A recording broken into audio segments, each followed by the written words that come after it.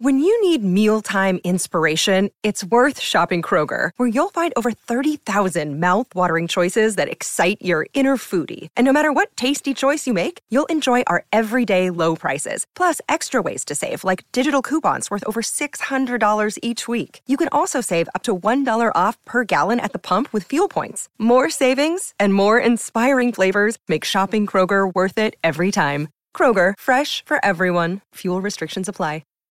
It's Tom Bilyeu here, and if you are addicted to the relentless pursuit of greatness, then I've got something special for you guys. The Motivation Daily Podcast by Motiversity. It's your daily fix of motivation, inspiration, and wisdom featuring the best speeches and speakers on the planet. We cover it all. Life, business, relationships, discipline, purpose, mental health, sports, studying, focus, you name it. With exclusive speeches from heavy hitters like Coach Payne, Billy Alsbrooks, Marcus Taylor, Dr. Jessica Houston, Walter Bond, and more. If you're ready to take control, level up, or just crush your day, then Motivation Daily Podcast is your secret weapon. Search for the Motivation Daily Podcast and follow wherever you listen to amazing podcasts. Bret Weinstein, thank you for joining me on the show, man. Thanks for having me. I am very excited to have you. So when I'm bringing you on now in a context that probably would have been different, so I've wanted you on the show for a long time because what I'm always telling people is that a lot of my success is predicated on an early realization that I had, which is that I'm having a biological experience. And what I mean by that is I became obsessed with the movie The Matrix as what I'll say is the dominant metaphor for my life because it so accurately captures the nature of what the brain does to you. So I don't think that we're actually in a simulation, but your brain is creating a simulation for you through which you interact with the world. And I just thought, okay, well, if it's sort of focused on keeping me alive and it's not necessarily focused on, just representing reality. Like there are this many photons bouncing off of this object and, figure the rest out from there. And it's sort of packaging it in a way. Are there ways that I can reinterpret that package that would be more advantageous for me? And so that was initially why I got drawn to you and the things that you talk about. And then, over the last few months, for the first time in my life, civil war as a possibility seems real. And I always thought I saw myself as existing outside of history. And so to now suddenly feel like, hey, this is deeply uncomfortable where this is headed, that pushed me doubly down into your world. Are you surprised that you and your wife became the epicenter of all of this? One has to be surprised because, for one thing, the events are so bizarre that for anybody to be the center of it would be weird, and to be there is doubly so. But it's a very odd moment. I have to say, I'm quite excited by the two things you used to introduce the conversation here, because both of them are perspectives that very few people have. And you're right. You are living in your own simulation, no matter what else might be true. And that simulation is not quite Matrix-like because it's not designed to fool you. In fact, it's designed to do the opposite. But it doesn't mean that those heuristics don't have lots of places where they create room for ambiguity. And that ambiguity is an increasingly large factor in modern life because so much of what we're encountering doesn't match what our ancestors were built for. So anyway, it is very important to recognize that that package of heuristics is both your greatest asset and your greatest liability. And your second point about civil war, I can't tell you how many conversations a week I'm having with people who seem to calculate that because civil war is not common, it must not be headed our way. And I just don't understand how they're ending up there. So it's good to talk to somebody who's spotted it as a real possibility because I'm quite sure it is. Yeah, the other interesting part is very few people are talking about solutions. So even somebody like myself who's like, okay, well, I'll always default to the individual. What can the individual do? And I identified that pretty early on in my life as the path that I was going to, or maybe the lens through which I was going to choose to see the world. And I think that there are very much limitations to that, but it has served me so well that I see it as definitely a part of the solution. But hearing people talk about the solution that's at a higher level, a systems level, something like that, was a true breath of fresh air to hear that somebody had ideas there. To set the stage, though, I want to talk about there's this feeling that I have that we're in right now in terms of what the breaks are. What are the things that could take us off the path to civil war? Because right now, I feel like we're already going at such tremendous pace and there's so much momentum. I'm always telling people in business, momentum matters. And there's so much momentum behind an idea that I think is fundamentally designed to disintegrate and to disunify everybody, that then the next question is, okay, well, what could counteract that force? And there's this thing where my wife and I will be in the middle of an argument, and I will actually call it out when it happens, where I'm like, we have reached that point now where it is impossible to avoid a fight. And I will say it out loud, Bret, in the middle of the argument. I will say, we have now reached that point, because you get so much momentum behind your positions that until the neurochemistry of that situation changes, you can't re-see commonality. You can't feel the desire to connect anymore. And if you don't feel the desire to connect, then you don't behave in a way that will draw you back together. And it is so surreal to me how you can feel that sort of click over moment where there is some sort of tipping point where now aggression and anger feeling is trumping the desire to hear new information, to sort of relax and remember that you love this person. Do you think that we've hit that tipping point? And if we have, is there something other than a fight that can back us off? Well, I love your model, and I must say it mirrors the way Heather and I deal with things too, which is there's a recognition. I think for us, it's seated in our training as animal behaviorists, but there's a lot that goes on in human space that isn't really about the content, right? You think it's about the content because you're human and you're wired to process language because there's so much conveyed in it. But very frequently you'll understand an argument between people best if you turn down the sound so you can't hear what's being said and you just look at what's going on. And the same thing is, I think, true in the larger context, where we are watching a battle that is over very standard stuff, but it's full of very modern, particular content descriptions. The people who are engaged in it think that they're reacting to something much more specific rather than just the general frustration. So the way out, if there is one, does involve a recognition that you are being carried along by something, that you may have an objective and a focus, but that you are being carried along with a historical process. And if you can recognize what processes this looks like from the past, you'll know you don't want to go this direction. It doesn't end well. If enough of us can figure that out and manage to convey it, then maybe we can overcome the momentum, as you say. On the other hand, I think the odds are against us. Yeah, I think that's terrifying, and I hate it when you speak so clearly and terrifyingly, because it is hard to argue. And on the streets, it feels it's unnerving. That is the word that I'll use. So when I have, from the perspective of trying to achieve things in my life, I have asked one question over and over and over, which is, all right, if Viktor Frankl is right and I can't control the stimulus, but I can control the response, even in the middle of a concentration camp, and that book was just absolutely transformational for me in terms of, like, here is somebody who has lived through the worst atrocity that I can imagine and said, you can predict with, like, accuracy of 72 hours when somebody's going to die because you see them give up on why they are suffering. And he was like, if you understand there's that gap between stimulus and response and you hold on to that you can make radical change in your perspective or the way that you interpret things, which is going to then influence your behavior, which can, in his example, literally keep you alive or allow you to die. So I was like, okay, cool.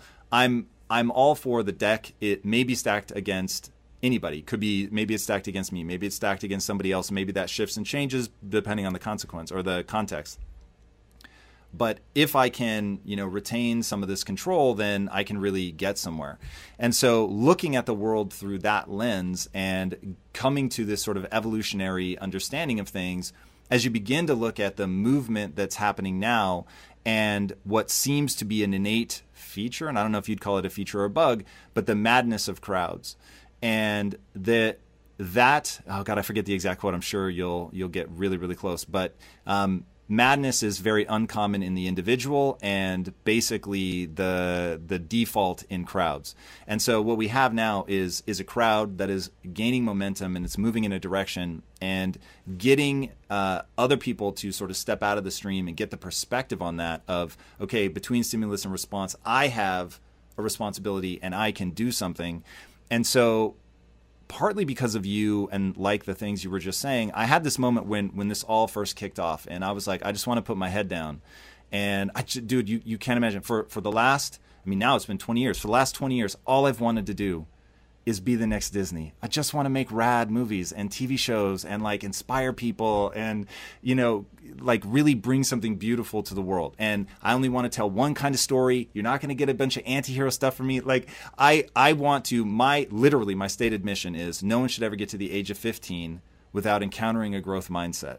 And encountering it through story, because I saying it like we're saying it now, it hits people logically, but it doesn't hit them emotionally. We need narrative to drive down to the limbic level and really make change, do it at the age of imprinting. Like, I've got this whole plan and I feel good about it. And then I'm like, okay, the thought of putting my head down in the hopes that the mob passes me by makes me feel like a coward. And since I know the punchline of life is exactly the following: how you feel about yourself when you're by yourself. It's all that matters. And I have run the experiment of, does wealth solve all of your problems? And wealth is awesome, but it does not solve all your problems. So I didn't want to feel like a coward. It made me step into that, okay, well, what can I do at my own individual level to begin to tease this out? So because you're not somebody who's giving up, so even though you have a somewhat pessimistic view, can you walk us through the things that would have to be true, whether or not you think people are willing to do it? What are the things that would have to be true for this to stop shy of just outright conflict? Well, I see a primary obstacle, which is that those who see the hazard clearly don't understand where the energy is coming from. And in some sense, we have to negotiate a settlement in a middle ground where the ability to navigate is being systematically disrupted by both sides. So you have, let's call it conservative for the moment. You've got conservatives who are dubious that the objections, that the frustration is real and is based on something that actually requires a remedy.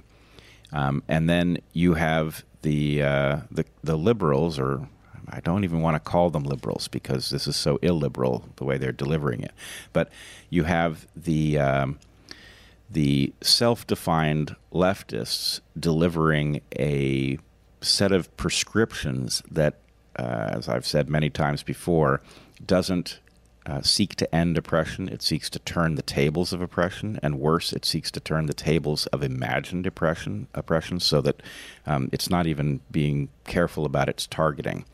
And what has to be the negotiated solution has to come in the form of a recognition that the system is rigged, and that it is rigged in a way that the misfortune is not evenly distributed. You can predict with a relatively high degree of certainty where the misfortune is going to be concentrated based on historical patterns of oppression. So, can you give me the very specific predictive mechanism you use? Is it zip code? Is it ethnicity? What is it?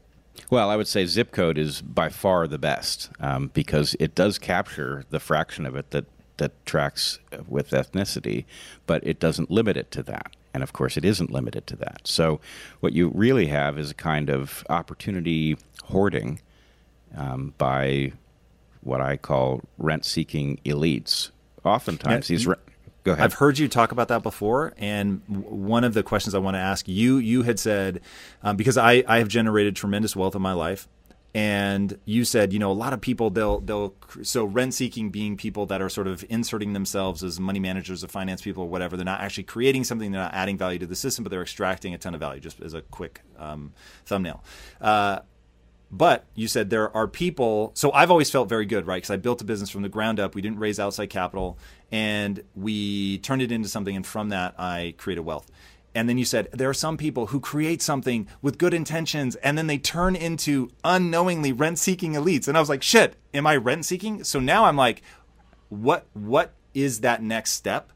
Because I have literally dedicated my entire adult life, and I'm sort of gambling with my fortune that I can create this narrative vehicle that will help some percentage of people encounter a growth mindset and improve their life. And my mission is to make it so your zip code is not predictive of your future success. But now I'm so paranoid that I'm doing some rent seeking that I don't even realize. So what does that look like? Like, is it just investing my money makes me rent seeking? What does that look like?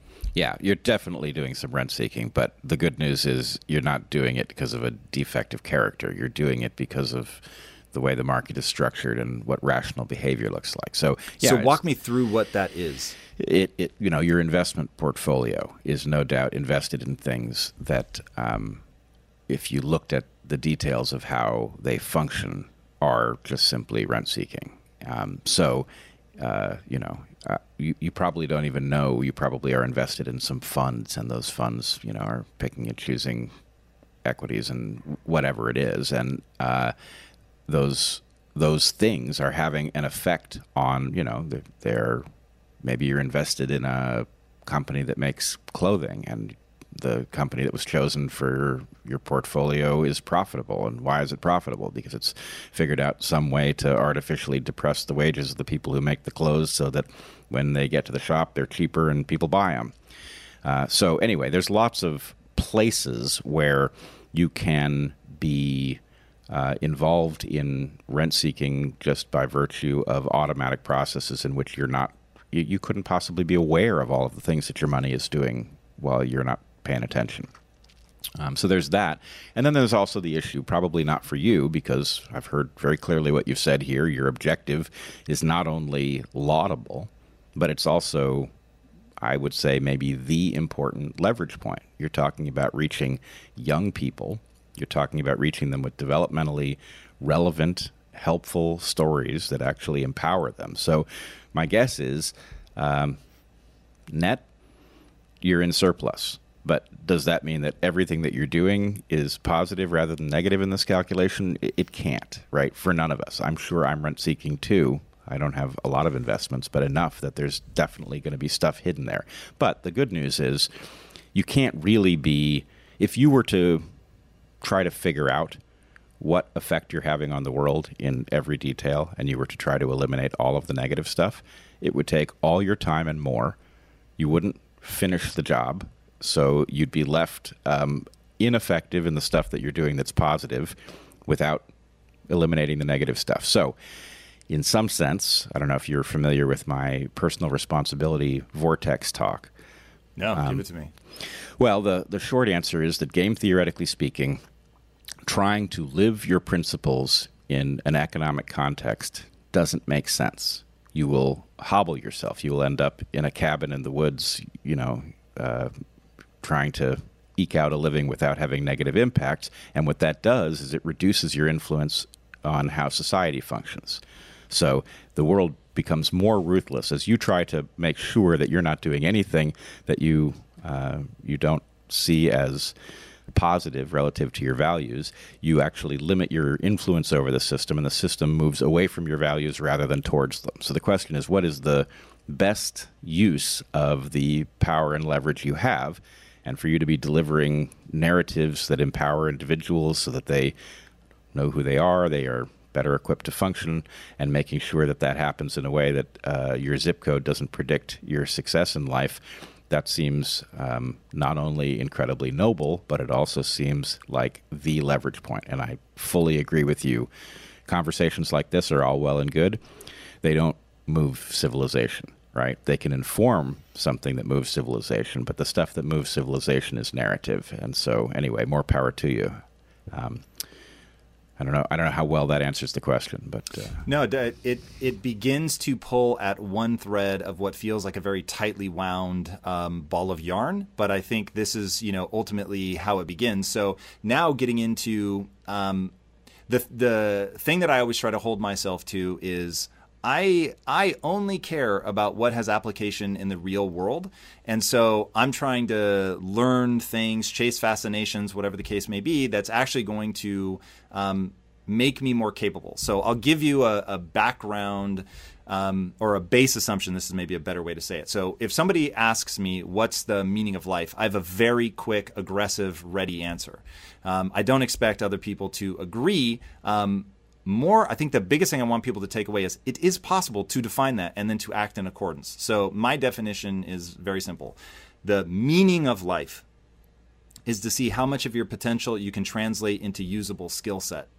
And that to me, and then you can even take it one step further and say, and that skill set should be something that's unique to you, that you care deeply about, that you worked your ass off to acquire, and it helps not only yourself but other people. Now, why do I think that's the meaning of life? Because that is, as far as I can tell, given that you are having a biological experience and your brain will kick up neurochemistry that either feels good or bad based on millions of years of evolution. So you're stuck in that. Yes, you can transcend your biology, but you are in that biology, man. And so fulfillment to me is the name of the game, right? So fulfillment is often born out of really hard shit. It's doing hard things, right? It is not getting things just given to you. This is why I think the Oppression Olympics is just destined to fail, because you're creating a frame of reference of victimhood, of I don't have agency. I don't know if Coleman Hughes came up with this, but he's certainly the person I heard say it. He was like, you're turning people into weather vanes, and you're reducing the black population to, well, we're pointed in whatever direction the wind of the white man blows us in. And he was like, basically, fuck that. Don't put me in that box. I have agency. Like, I can do things in my own life. And so that to me is really where you should be focused, which is how you're going to feel about yourself when you're by yourself, which is a neurochemical experience, which is based on all the heuristics that the brain has worked into us. And in my interpretation of that, it's translating potential into skill set and then putting those skills to use. Beautiful.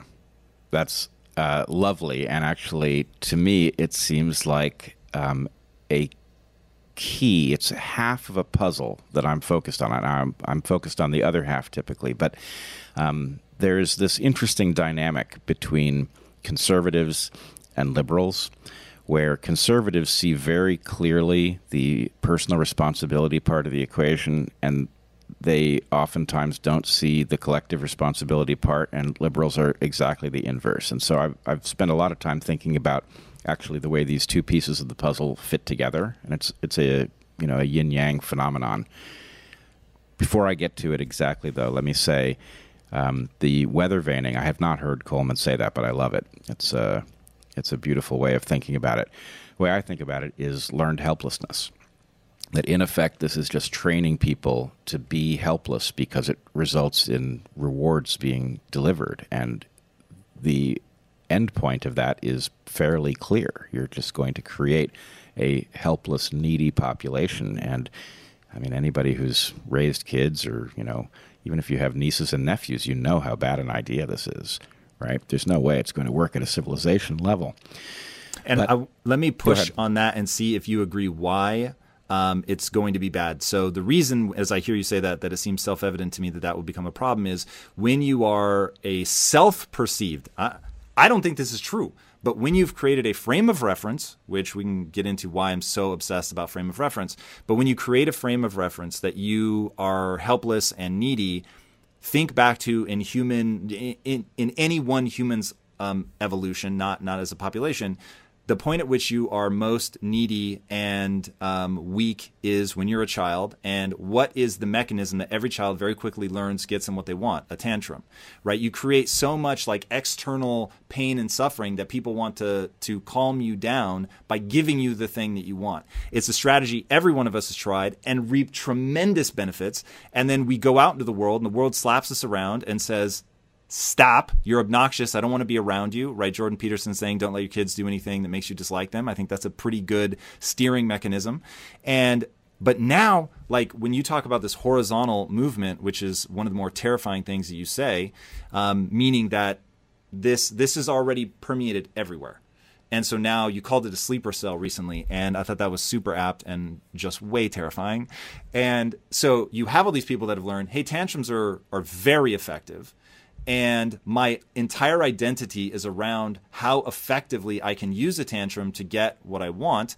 My placement in the Oppression Olympics, which I say with derision, right? Anybody listening can see that I think that that's ineffective. And I should state, I judge everything by whether or not what you're doing moves you towards your goal. And I judge your goal based on whether it will bring you fulfillment, right? So it's very easy to sort of guess how I will interpret something. So if you create that scenario where the only way to win is to throw a tantrum, we're doomed. And so is that or something like that what you meant when you say this just won't work? Oh, exactly. And not only does it not work for the individuals, but ultimately they're going to tear down the entire structure, because a structure of people that gets what they need through effectively the kind of terrorism that children engage in against their parents, that structure isn't capable of producing anything. So exactly how is it going to survive in the world? And this actually brings me to the other half of the very eloquent personal responsibility portrayal that you delivered a couple minutes ago, which is, so you see the imperative as basically taking what assets you have and making sure you convert them at the maximum rate into capacity that's meaningful relative to your values, which I agree, absolutely. But the other thing is I think we collectively have a responsibility to recognize that being a human being is an incredible experience, right? It's such a gift. And you could, if you were any other creature, the degree of that gift that you would have would be much less in the case of the next nearest creature, or none in the case of most creatures. And so we have this amazing opportunity. And it seems to me that we have a moral imperative to deliver that opportunity to as many people as possible. And what that means is that actually we have an obligation to preserve this. This really isn't about our generation and whether we're satisfied or anything like that. This is about how long can we keep this running so the maximum number of human beings has that experience. And what's more, if you are hobbled by a cruddy educational system, if you are constrained by the requirement that you spend your time in a stupid job that has no meaning to you because it's the only way that you can afford a roof over your head and get your health care paid for and all of that, if that's what you're obligated to do, then we're squandering your human potential. And we should be seeking to liberate people as much as is humanly possible. So as many generations as can be, as liberated as possible, that seems to me our collective obligation. And how do you do that? Well, you have to enable people individually to take advantage of opportunities, to spot them. And it just so happens that these two things fit together rather perfectly. They describe what the objective of the whole exercise ought to be. So anyway, we're a long way from there. We have a system that just does not do this very effectively, but we can see it from here. And then this goes to the last part. We were talking about momentum, and we were talking about the danger of despair, effectively, recognizing that the likelihood of us fixing the problem is pretty small. But I always think of it in terms of being on a canoe or something, headed for a waterfall. At what point is the chance that you can paddle out of the path of the waterfall and get to shore before you go over so low that it's not worth your time? And the answer is there is no point at which it's so low, right? If there's any chance at all that you can get to shore, a fraction of a percent is enough. Giving up would be stupid if the result of giving up is that you go over the falls.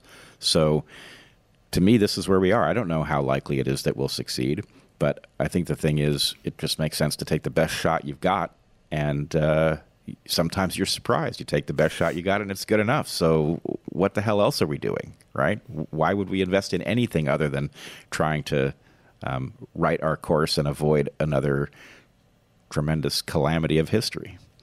Yeah, that's very well said. And one of the things that I think will help us, in fact, one of the things I think that must happen if we're going to get enough people rowing in the right direction is something that Heather, your wife, Dr. Heather Heying, brought up in one of your episodes. She read directly from the book Tribe. I have a rule: when you encounter something powerful, you should immediately go into it. So I literally, after hearing that quote, got the book, read it that day. And the punchline is, hey, boys and girls, like you have a two-party system, which is exactly as you just laid out, Bret. You've got people that err on the side of like this compassion, empathy, collective moral obligation to lift up as much of humanity as humanly possible. And then on the other side, you've got people who are about individual responsibility, not wanting to be taken advantage of. And I see a very it doesn't break on the same lines, but an equally important dichotomy in business, which is the visionary and the executor, often known as the COO, the operations person. And there is friction between the two in both cases. So you have friction between the compassionate people who want to help everybody and the people who are like, come on, personal responsibility, I don't want to be taken advantage of.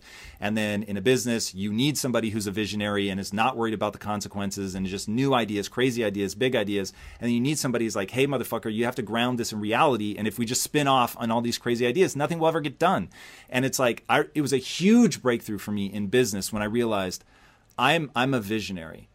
Because I live in it, I see it from that perspective. So again, my obsession with frame of reference. So as the visionary, my frame of reference is big ideas are how you end up building a big business and creating all the wealth for all the people, being able to pay people salaries and be generous and give them vacations and all that. I remember once looking out my window and there was like 20 cars in the parking lot and I thought, fuck, I've created something that has allowed everyone to pay for these. Like, that's crazy. Like, you're really helping people do rad shit in their lives. But until I had respect for the need for this other person to help me, right? And there's a great quote, I think it's John Ford, who said, or Henry Ford, who said, airplanes take off against the wind, not with it. And the example I hear in business a lot is you need both the kite and the string. The kite without the string just flies off into the ether. The string without the kite just lays on the ground. So once I said, okay, wait a second, this is exactly what's going on in our political discourse, is you have each side. Both sides are necessary. So if you're conservative and you have any temptation to alienate or hate the other side, like, you're missing the fundamental point. You are one half the equation. If it's just you, it slides towards tyranny. The other side, if you don't recognize that you need the other side, that it is the friction between the two, you said it perfectly, yin yang, right? If you don't understand the need for that balance, you slide off into madness. And until both sides go, hey, it's cool for me to really stand for my part of this if I show respect and have this really insane desire to have the other side. If we did that, then okay, like, people can say, look, I'm wired for, I can't have people stealing from me, right? The taxes is theft. And then the other side, like, we can't let these people like starve in the streets. If they both value each other and recognize, okay, this is an interplay between the two, I think we get somewhere. But we're so being forced into these factions. And because I'm a personal responsibility guy, even though I do not consider myself conservative at all, because I'm freakishly compassionate. But when I think Jordan Peterson said it the best when he was like, when you fractionate, you ultimately realize that you end up with the ultimate fraction, and that's the individual. And that's sort of where action can be taken. So I approach it from that standpoint. But when I boil it down to that, the only thing I could see, action that I could take to sort of bring that harmony, that balance together, was to not bury my head in the sand, not try to put up the don't hurt me wall of platitudes and saying all the things that I'm supposed to say, But to step out and say, okay, there has to be a way forward and we have to speak up for that. And that brings me to my keen interest in the Unity 2020 plan. What is it? Why do you think it's realistic? And was it born of that need for balance? When it comes to platforms that will help you run a business, there is no shortage of options on the market. But if you want to use the best, most advanced, and most efficient platform out there, you need to be using Shopify. For whatever and wherever you want to sell, from launching to going international, Shopify is the global commerce platform that will help you grow at every stage of your business. With award-winning customer service, the internet's highest converting checkout page, and a suite of integrated AI tools, Shopify is your all-in-one platform to quickly and efficiently take your business to the next level. I love everything about Shopify because it makes it so easy to start, run, and grow a business. Shopify powers more than 10% of all US e-commerce because businesses that want to grow quickly use Shopify. Sign up for a $1 per month trial at shopify.com/impact, all lowercase. Again, go to shopify.com/impact right now to grow your business no matter what stage you're in. Shopify.com/impact.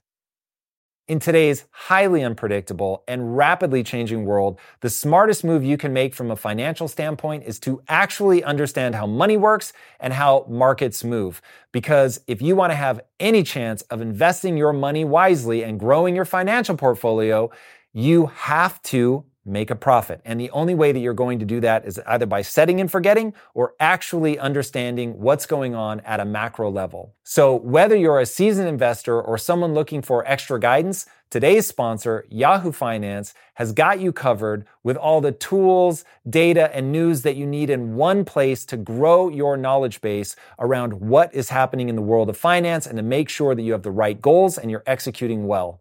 Yahoo Finance makes it easy to consolidate your accounts so you can effectively and efficiently manage your entire portfolio.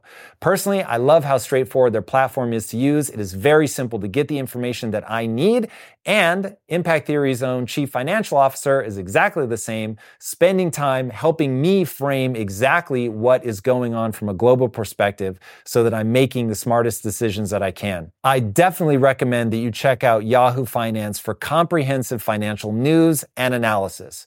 Visit the incredible brand that so many great investors use at yahoofinance.com. It's the #1 financial destination. yahoofinance.com. Once again, guys, head there now, yahoofinance.com. If getting your hands dirty and taking good care of your car or cars is a passion of yours, then eBay Motors is here for the ride. Because I'm sure you remember when you first saw the potential in that beauty. And then through some elbow grease, fresh installs, and a whole lot of love, you transformed 100,000 miles and a body full of rust into a drive that's all your own. With over 122 million parts for your #1 ride or die, you can make sure your ride stays running smoothly with eBay Motors. Brake kits, LED headlights, exhaust kits, turbochargers, bumpers, whatever your baby needs, eBay Motors has it. And with eBay Guaranteed Fit, it's guaranteed to fit your ride the first time, every time, or your money back. Plus, at these prices, you're burning rubber, not cash. Keep your ride or die alive at ebaymotors.com. Eligible items only. Exclusions apply. Oh, man.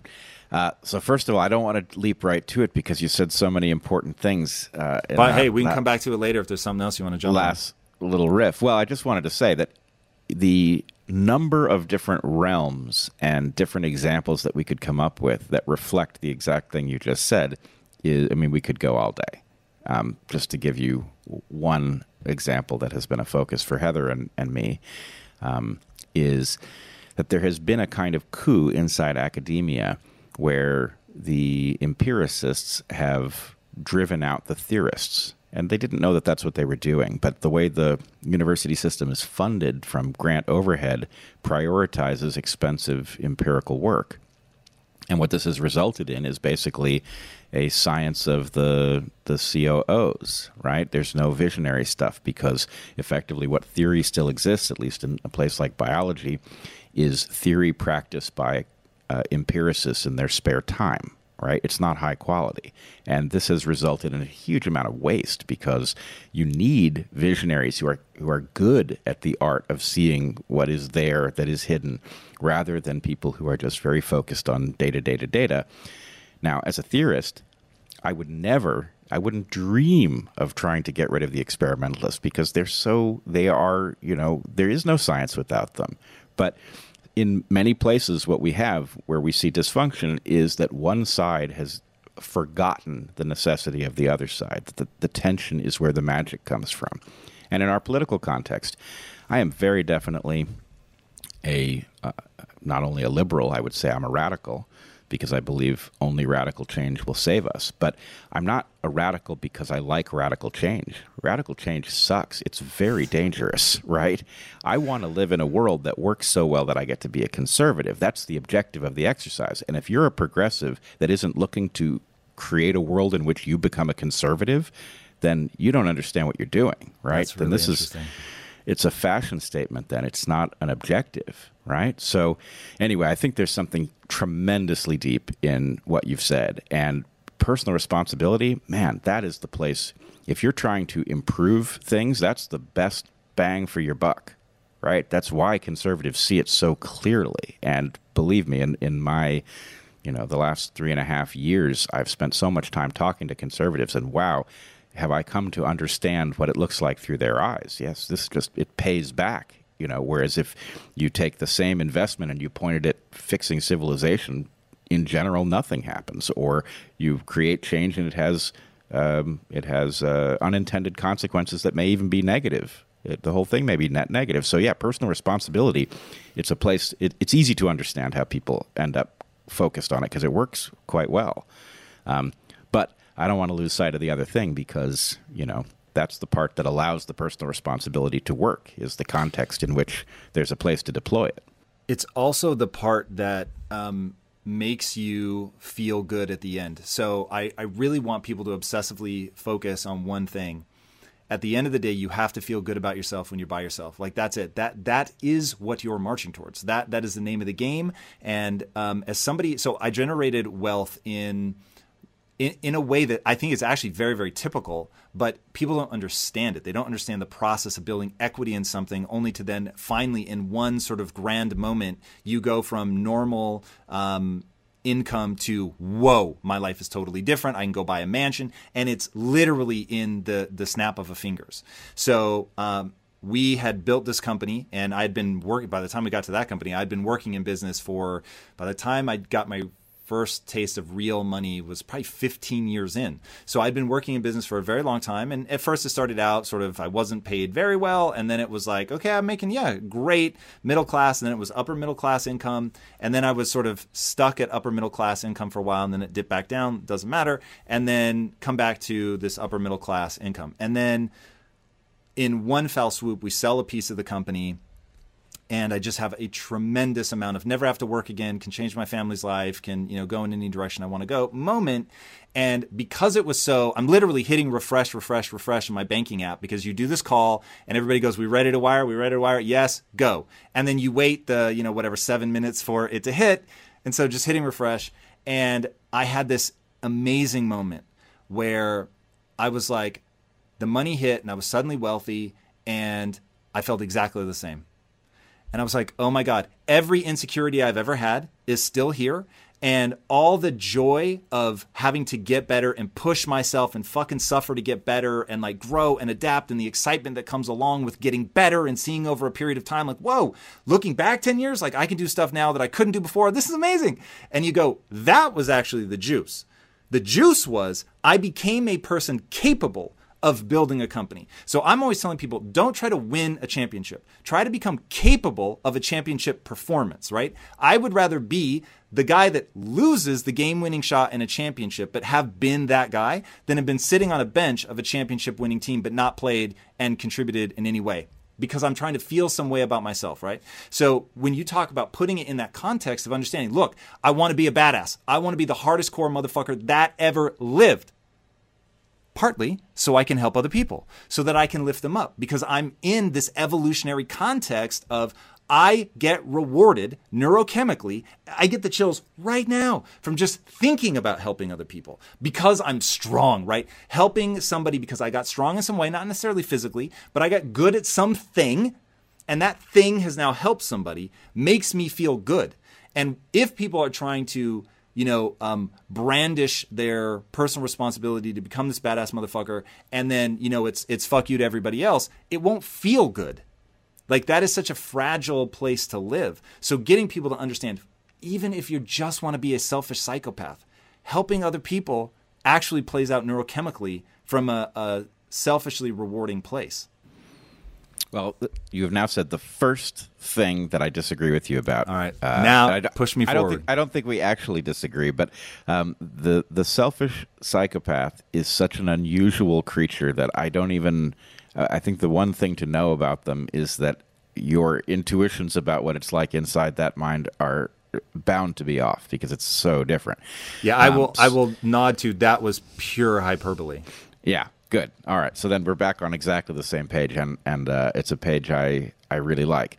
So when I was teaching college, I was in a constant battle trying to convey to students what it was that I knew that they were doing, but they didn't understand was the objective of the exercise. They would very frequently either have a producer-consumer model for what they were doing in college, where the teacher is delivering a good that they consume from the seats, very destructive.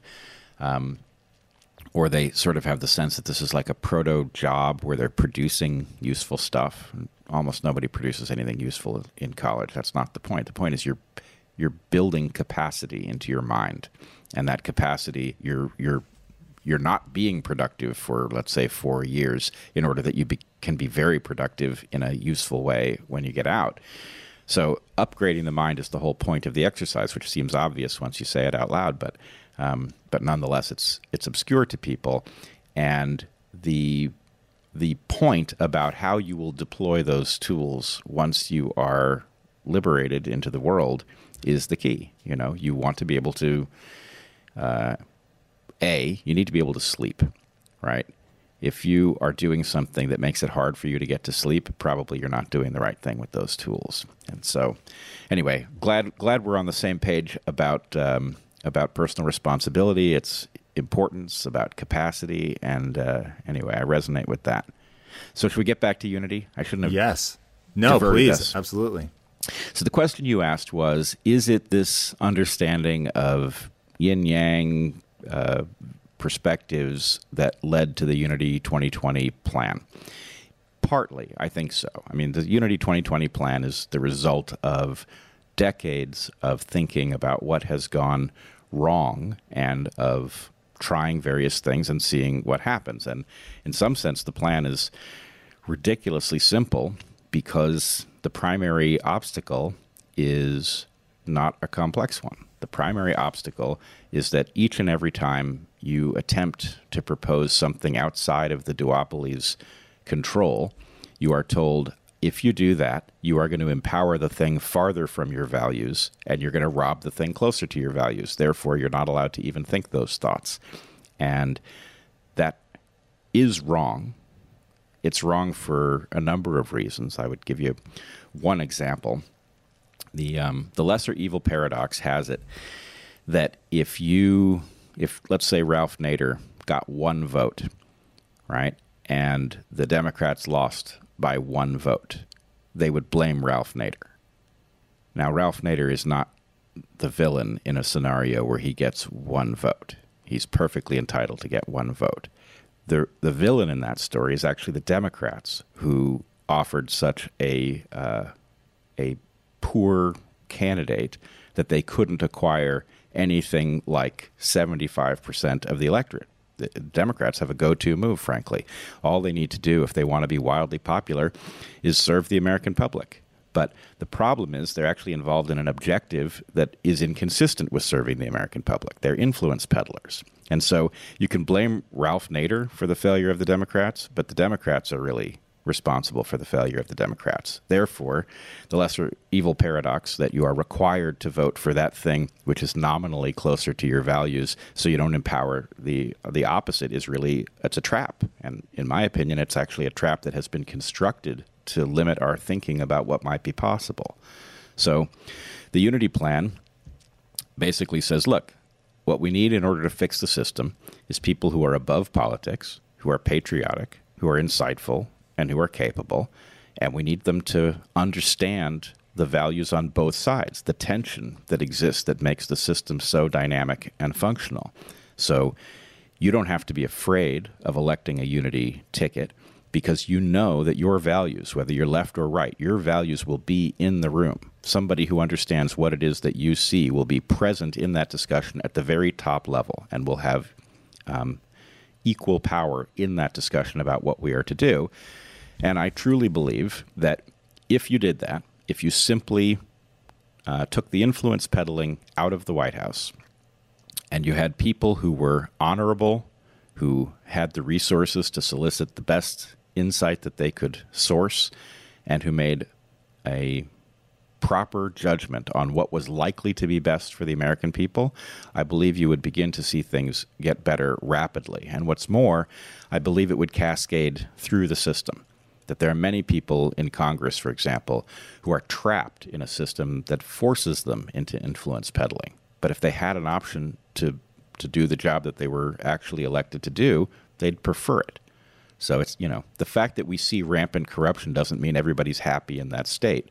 And frankly, I don't see any reason that we wouldn't try it, right? This is the best. Go ahead. I want to start pushing on some of the issues, and I don't know if you're fully discussing things yet. I know for a while you were like, hey, look, we know the game that we're playing, and if we reveal too much, we're just giving a strategic give to the enemy that wishes to tear this down. So if I ask something you're still not ready to talk about, just let me know. But so I'm going to start asking questions as somebody who wants this to be true, and I'll walk you through what happened. So I've been apolitical my entire life.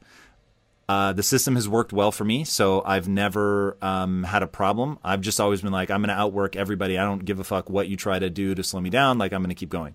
And because it has worked well for me, I don't immediately find myself gravitating towards the problems. Now, Andrew Yang comes onto the scene.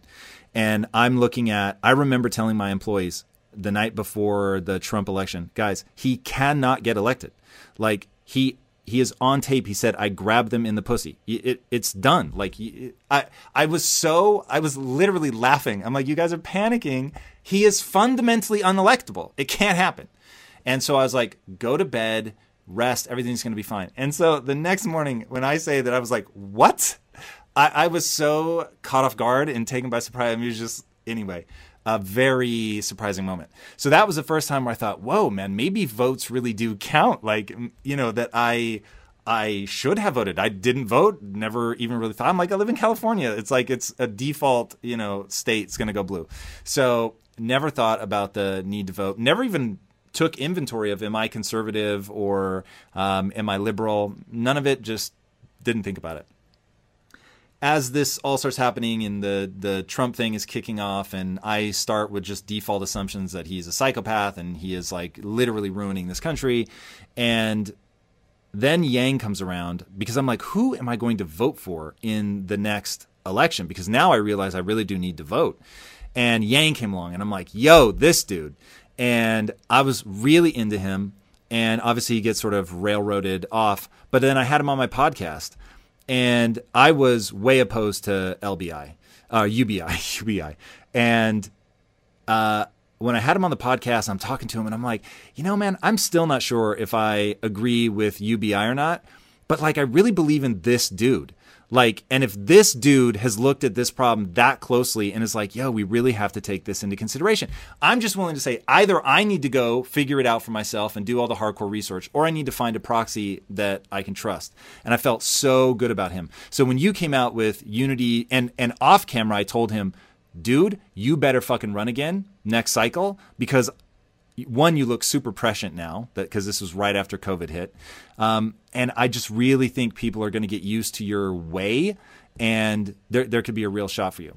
And so when you started talking Unity 2020 and the people that you were putting forth, that he happened to be one, I was like, he gave me the clearest sense of what you meant by a patriot. And okay, so that's the framework with which I'm now stepping into the first time I hear about Unity 2020, and I think, ooh, this is interesting. But my first problem is TikTok, man. We are running up against it.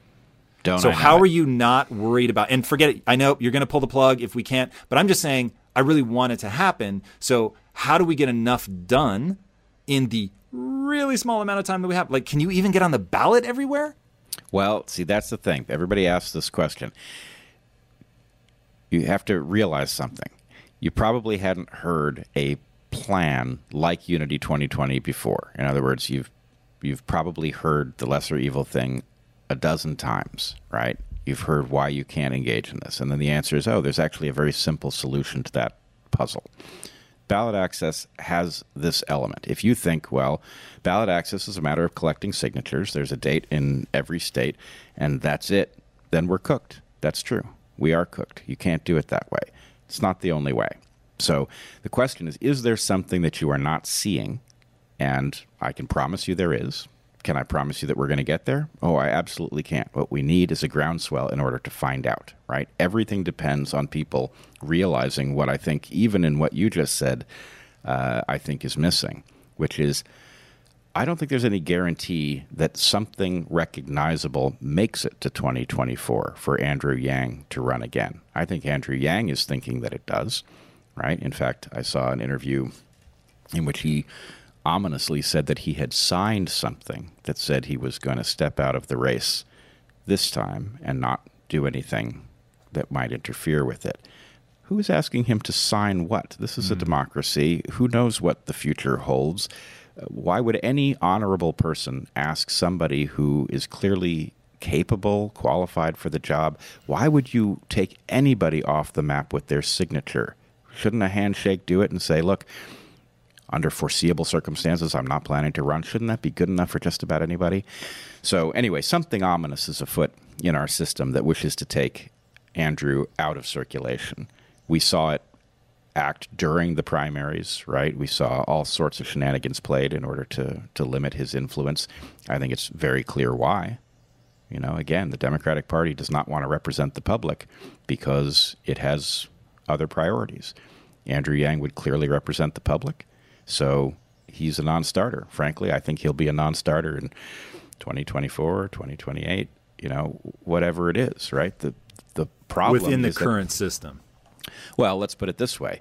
Why is he behaving like a good soldier in the current system if the current system cannot allow Andrew Yang to be Andrew Yang? I mean, there's something just seriously off. So in any case, the thing about Andrew Yang that I really like, and the reason that I named him as a member, the left-leaning member of the prototypical ticket, is that he is very insightful. He's clearly motivated by the right things. To be honest with you, I'm not sure I believe in UBI as presented, but my sense is it's a problem that needs to be addressed. UBI is a proposal. It proves that Andrew is interested in the right things. He's focused in the right place. Personally, I would argue that something like participation income might be a better instantiation. But here's the thing I know for sure. Let's say that Andrew Yang found himself in the White House. There's no problem saying, look, UBI was a cool idea. Here's why it doesn't work. Here's an idea that fixes the problem with UBI and addresses the same thing that it addresses. Andrew Yang would look at it, and if he thought, actually, that does work better, there's no obstacle to it, right? He would accept it. Or if he understood something about participation income that wasn't as effective at UBI, he'd throw back that argument, and we'd find out, right? There's nothing in the system. There's no reason he'd be committed to it. There's no constituency that is favoring UBI that is actually driving his claim to believe in it. So again, it's just a simple matter of let's let democracy work by taking people who can afford to listen to any idea, who don't have a dog in the fight personally, who can actually speak on our behalf. So, yeah, Andrew's perfect for that because he's smart, he's open-minded, he's a patriot. I mean, hell yeah. So as we, there's some way that you guys see that we can get on the ballot in time. When do you plan to announce who the candidates are, and what does that, is that process of selecting those candidates something that you pass off, or do you have to have the Unity Party that, you know, has their own sort of version of the DNC that does this? Like what? Because I will say I'm the guy that you probably are aiming at convincing, right? Like I'm ready to be convinced. But right now I feel like if I wasn't obsessed with you as a thinker, I just wouldn't pay attention because I don't have enough details. Yep. So it's like, and if I'm saying that like, there's just not enough details here, so I'm just not even going to think about it because I go to a pessimistic place, if they're never even going to be able to get on the ballot, it's just too fucking late. And that there is hopelessness in that. But I think that level of sort of, just unquestioned hopelessness, right? I'm only processing through this because I'm sitting in front of you now, right? So Yep. Otherwise I wouldn't, it just would be sort of background, like, oh, that'd be cool, but you know, it's just not going to happen in time. Okay. How do we give the you know, the optimism and the sense of like, shit, this could really happen? Okay. So there are a couple answers to the question. One, I don't think there's any point in actually attempting to deliver a ticket if we don't have the groundswell that makes it plausible. Because for one thing, what it does is it actually damages the people who we would name, right? Interesting. We want them empowered. In order to empower them to work on our behalf, they have to be drafted into this movement, which requires the groundswell. If we don't get the groundswell, then it doesn't make sense to do it. However, here's the thing that I think you're looking for. Let's say that this plan fails and we're not on track by, well, we can't actually say when because we don't know how the ballots are going to be delivered and therefore when voting is actually going to take place. But let's say we're not on track in time. But let's say that we have managed to accumulate a movement of people that understands that we are now rolling the dice with all of the most dangerous processes on Earth, right? The world superpower is now gambling with the possibility of civil war, right? We haven't even begun to talk about what happens if we fragment. Not only is there no geographical solution that suggests itself in this case, but somehow we're talking about not only a nuclear arsenal, but we're talking about nuclear reactors that need to be carefully managed. How is a transition to some other structure in which the United States ceases to exist going to work? So all I'm saying is the magnitude of the danger that we are putting the world in, even before you get to the question of what happens next if the United States fails because we tear ourselves apart. That empowers China. Is China the next pole of the world, single pole? Is it going to be Russia? What happens in the absence of a powerful United States? We're putting the world in jeopardy here. So we're putting the world in jeopardy. The process seems to be moving incredibly rapidly, such that we can have a discussion about whether or not there's going to be something to salvage in 2024 or not. This is an amazing level of danger that we are putting ourselves and the world in. In light of that, it seems to me that it makes sense for every person with ears to hear that predicament to gather around, well, what is the chance that we can row to shore? Why wouldn't you take a shot at something like Unity 2020? And here's the thing. If it fails to elect a ticket to the White House, it could still cause all of the projects that aim for a better world to collect into one. We've got the open source movement. We've got the cryptocurrency movement. We've got makers. We've got Game B. right? All of these things, we've got IDW, all of these things aim to solve problems in the legacy world. Why wouldn't they join together and understand that, in effect, the entire game is, can we bring the things that we've learned in all of these different contexts into a structure that has the power to implement them or to clear the obstacles? So, in essence, the answer to your question is, whether we succeed or fail in 2020, we can succeed in creating the best hope for the future. Will it be enough? Nobody can guarantee that. I certainly won't. But is it the best hope we've got? I haven't heard a better one. So, what's holding us back from just simply getting behind this idea? It doesn't carry any ideological content that would cause anybody to look at it and say, oh, that's not me, right? It has deliberately been pruned of ideological content so that it can cause these other things to gravitate to each other. And isn't that the movement that we're looking for? One that understands the value of crypto and open source and all of these other things? I think the real answer to the question of what's holding us back is you don't have sex appeal yet. So, like, what is going to be the hook? You know what I mean? So, and I have not thought through this well enough to know if what I'm about to say is actually true or not. I feel very confident about what I just said. You lack a hook that's sexy enough to get people excited. Yep. But there's so much noise right now. I can't tell you how much my YouTube viewing habits have changed in the last 3 months. It is so surreal to me even to think like now I'm just sort of almost like I'm watching news, right? I'm looking for things that came out right now that are super contextual to what's happening in this moment. There's a cacophony of voices. And because I was apolitical and didn't watch news, I didn't even realize that that news had become kabuki theater. And it's so weird to see, if I see this same thing being covered on CNN versus Fox, it actually looks like different things happened. I mean, it's so fucking bizarre. And not having an allegiance in either direction, I'm just like, this is fundamentally problematic. Like, if you follow this out to its natural conclusion, you're just more and more and more polarized because there's this weird friction. In fact, I know I'm going afield of where I was originally headed, but this is actually interesting. So there's a weird friction as you adopt one narrative or the other of the same factual thing that happened, but one narrative feels right to you. It feels like you're now cheering for your team. Yes, they're covering it in a way that speaks to me.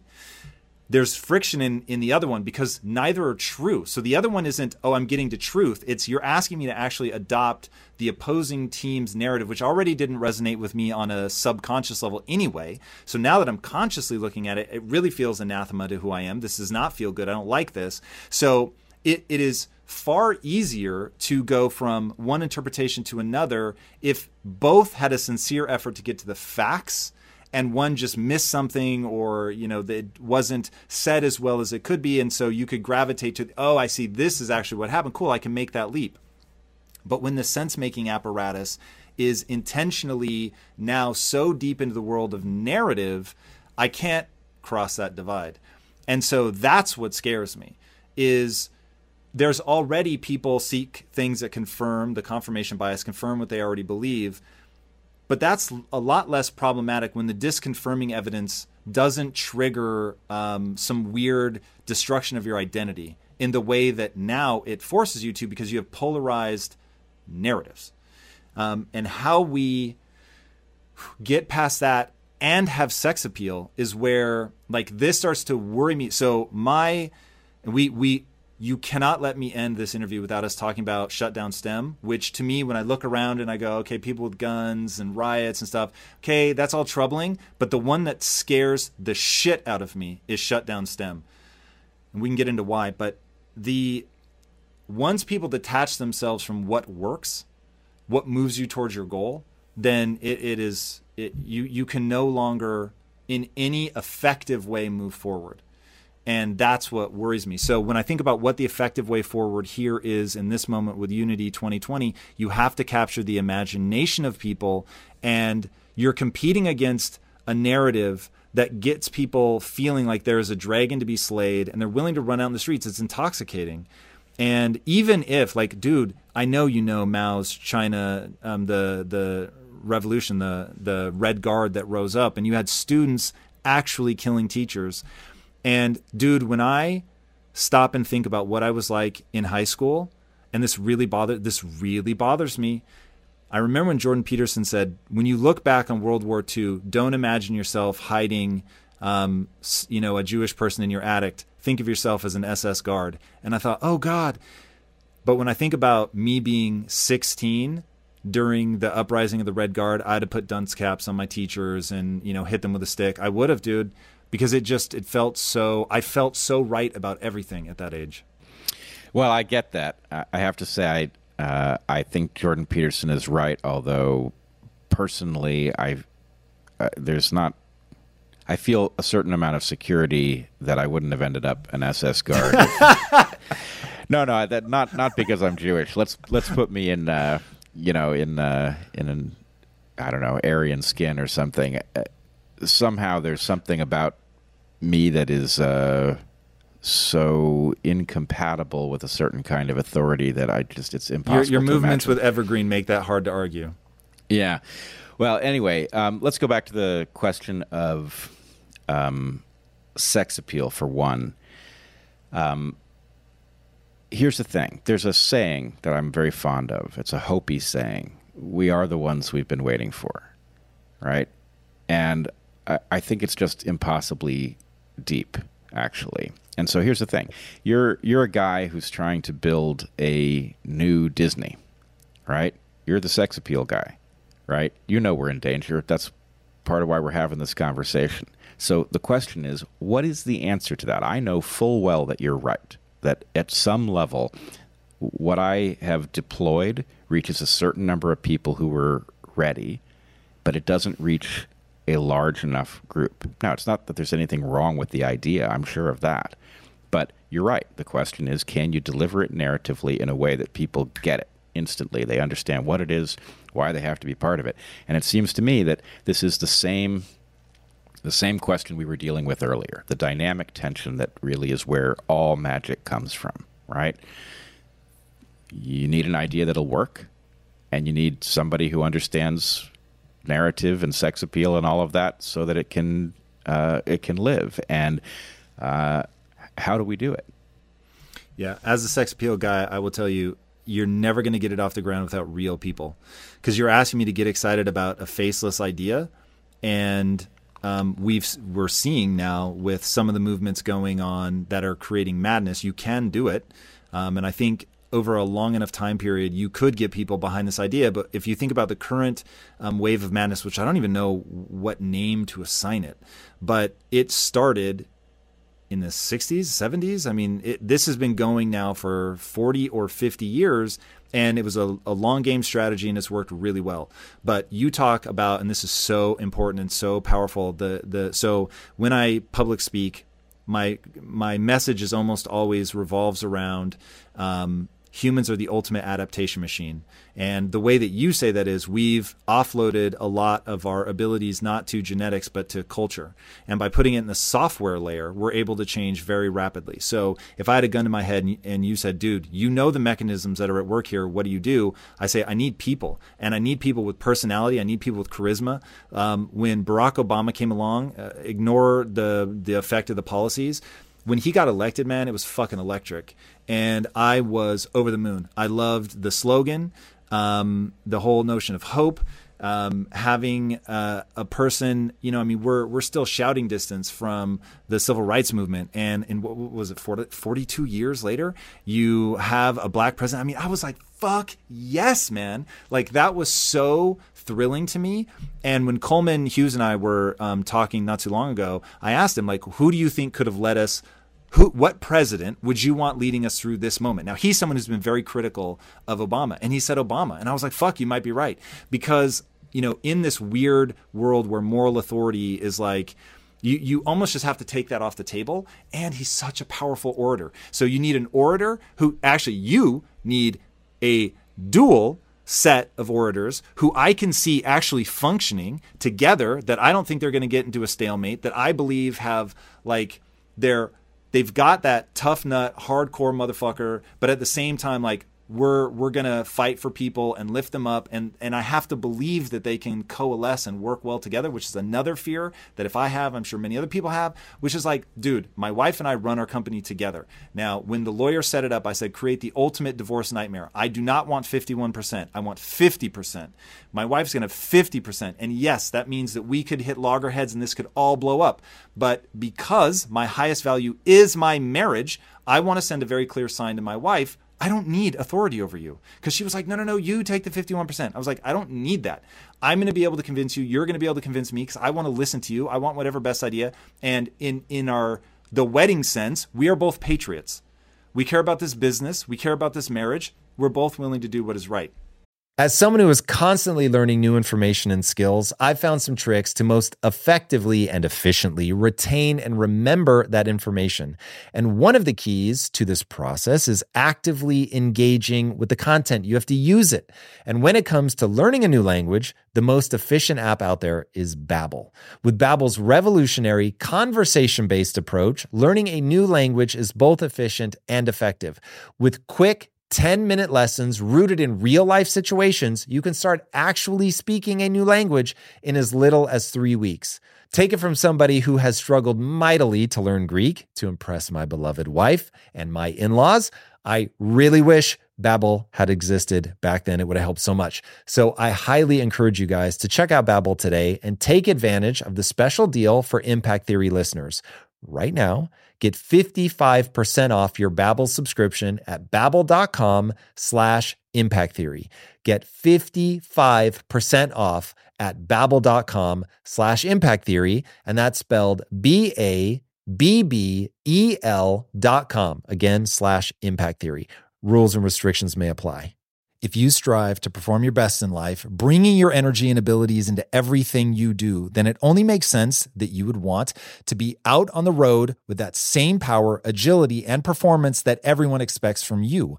And there's no better option than the most desirable, advanced, and dynamically capable SUV yet, the third generation Range Rover Sport. You guys know I love staying on the cutting edge with technology, and the Range Rover Sport's cabin features advanced technologies such as active noise cancellation and cabin air purification, a must, offering you and your family and friends new levels of comfort and refinement while traveling. The Range Rover Sport provides an instinctive drive with engaging on-road dynamics and redefines sporting luxury for the power, agility, and performance you demand in every area of your life. Explore the Range Rover Sport at LandRoverUSA.com. That's LandRoverUSA.com. It's Tom Bilyeu here, and if you are addicted to the relentless pursuit of greatness, then I've got something special for you guys. The Motivation Daily Podcast by Motiversity. It's your daily fix of motivation, inspiration, and wisdom featuring the best speeches and speakers on the planet. We cover it all. Life, business, relationships, discipline, purpose, mental health, sports, studying, focus, you name it. With exclusive speeches from heavy hitters like Coach Payne, Billy Alsbrooks, Marcus Taylor, Dr. Jessica Houston, Walter Bond, and more. If you're ready to take control, level up, or just crush your day, then Motivation Daily Podcast is your secret weapon. Search for the Motivation Daily Podcast and follow wherever you listen to amazing podcasts. Now, finding that in two people is going to be crazy hard. But if you could find them, and then we had somebody to rally around, somebody that could inspire us, give us chills, right? When they're up there and they're like, because there is a Martin Luther King's I Had a Dream speech put to music. Dude, it's unbelievable. And if we had somebody that can rally like that, I will make the assumption you've read Long Walk to Freedom. No. Oh my God, you're going to love it. Nelson Mandela, Long Walk to Freedom fucking blew my mind. And it made me ache for the fact that I read that after he died. And I was just like, I need to know somebody like this. So if we had a leader, look, you've talked about this. I'm literally singing from your hymn book. We need this dual pair of leaders to be inspiring, to give us the chills, and it has to happen right the fuck now, which is why I'm like, I don't see how you pull this off. I get why you're not naming them, but I don't see how you pull it off unless you do. Well, in some sense, I think you're pointing to the right answer, which is what drives this is patriotism in the best sense of the term, which means that the people you're talking about have to be willing to take the risk. And I don't think it's a huge risk. I think people in general understand that we're in a very tough spot, and therefore anybody who takes a shot at doing something on our behalf is worth honoring, even if it doesn't work. But somebody has to take the reputational risk of saying, actually, you know what? Long shot as this may be, we're in dire straits, and I'm stepping up. So I guess the question is, if I accept your framework, and I think your framework is largely accurate, then maybe it's time. I don't think it's so hard to find people who could inhabit the role. We have a list of people on both left and right who I think make for compelling pairs. The question is anybody ready to step up in a dangerous moment without the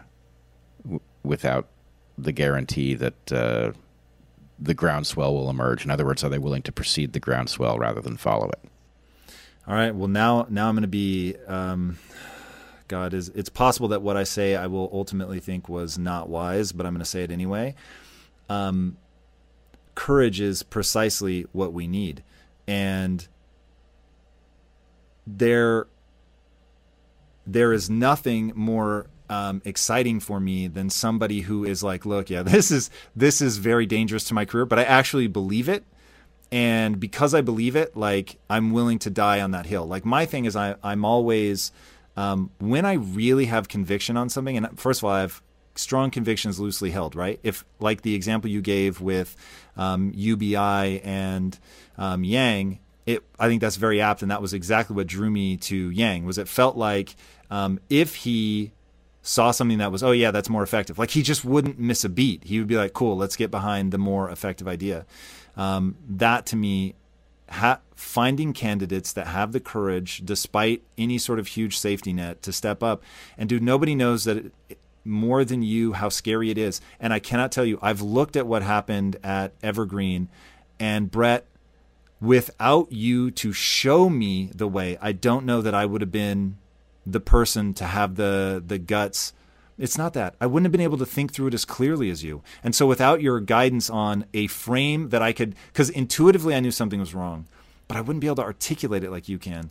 And so if we can get leaders that can articulate it and show us the courageous move and inspire us and give us chills and leave us in awe, then I think you'll get that groundswell. And this is a lot of words around one simple sentence. We have to demand of them the courage to step up right now, or it will never work. Yeah, I think you're right. And I accept the formulation, and I'm going to figure out how to apply it, because I agree at some level. I think it is a demonstration of the exact characteristics that are necessary in the people who could do the job if elected. So in some sense, it's the test case. Yeah, that seems true. So we'll set that aside. I'm super excited about that. The thing that scares me, going back to shut down STEM, I'll tell you a story that I think will make you laugh, because of both the what I end up on is so universal that it does not need to be created. It only needs to be uncovered. And then the fact that I could be at this age in the year 2020 and not have been aware of it. So in business, business is fucking hard. People go broke all day long, and actually building something that works is unimaginably difficult. So when you get to a point where you're like, dude, this is all systems. I can teach these systems to people. I had a realization at one point, you're only as good as what you can write down. So I thought, cool, I'm going to give to my staff exactly how to make progress. And my whole thing is first principles thinking. So I call it the physics of progress. And the reason I call it the physics of progress is I'm saying there's nothing below this. You can't reduce it any further. But I had never articulated it in my own head. I knew how to do it. I just had never stopped to write it down. So I was like, okay, what is this? All right, everything starts with your goal. Cool. Where are you trying to get to? Then you have to identify the problem that stands, the impediment that stands between where you are now and the goal that you're trying to achieve, the end state that you want to exist at. Okay, well, you have to create an informed hypothesis about how to overcome that goal. And that informed hypothesis, by its nature, has to include levers, basically actions, binary things you either do or do not do so that you can run the experiment. And then there needs to be data that you look at, which 9 times out of 10 you can identify the data ahead of time that you're going to judge whether this was a success or not. And so then you run the experiment and then you look at the data and you analyze it, and then that's almost never going to have gotten you all the way to where you wanted to go, but it gives you more information. You have a better informed hypothesis, and now you can run another test, and so you repeat, right? You analyze the data and you repeat. And so I call this the physics of progress. I give it to my team, and one of the guys on the team was like, oh, the scientific method. And I was like, what do you mean?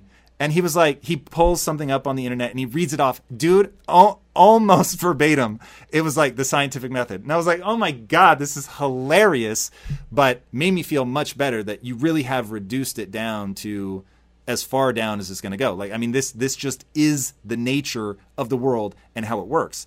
So now here I am railing in my company. I'm teaching it in the class, the physics of progress. I'm like, look, this is just a scientific method recontextualized for business. And then, all of a sudden I see this. And when I'm doing it, by the way, what I'm trying to convey to people is this is just the way it works.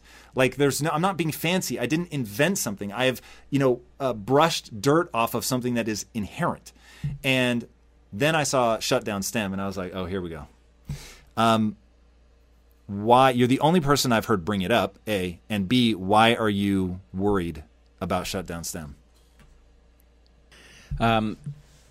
I agree with you. It is absolutely the most terrifying piece of this. It's also the most absurd piece. But I think the reason that it is so terrifying is that it speaks to a willingness to uninvent insight in order to make progress, right?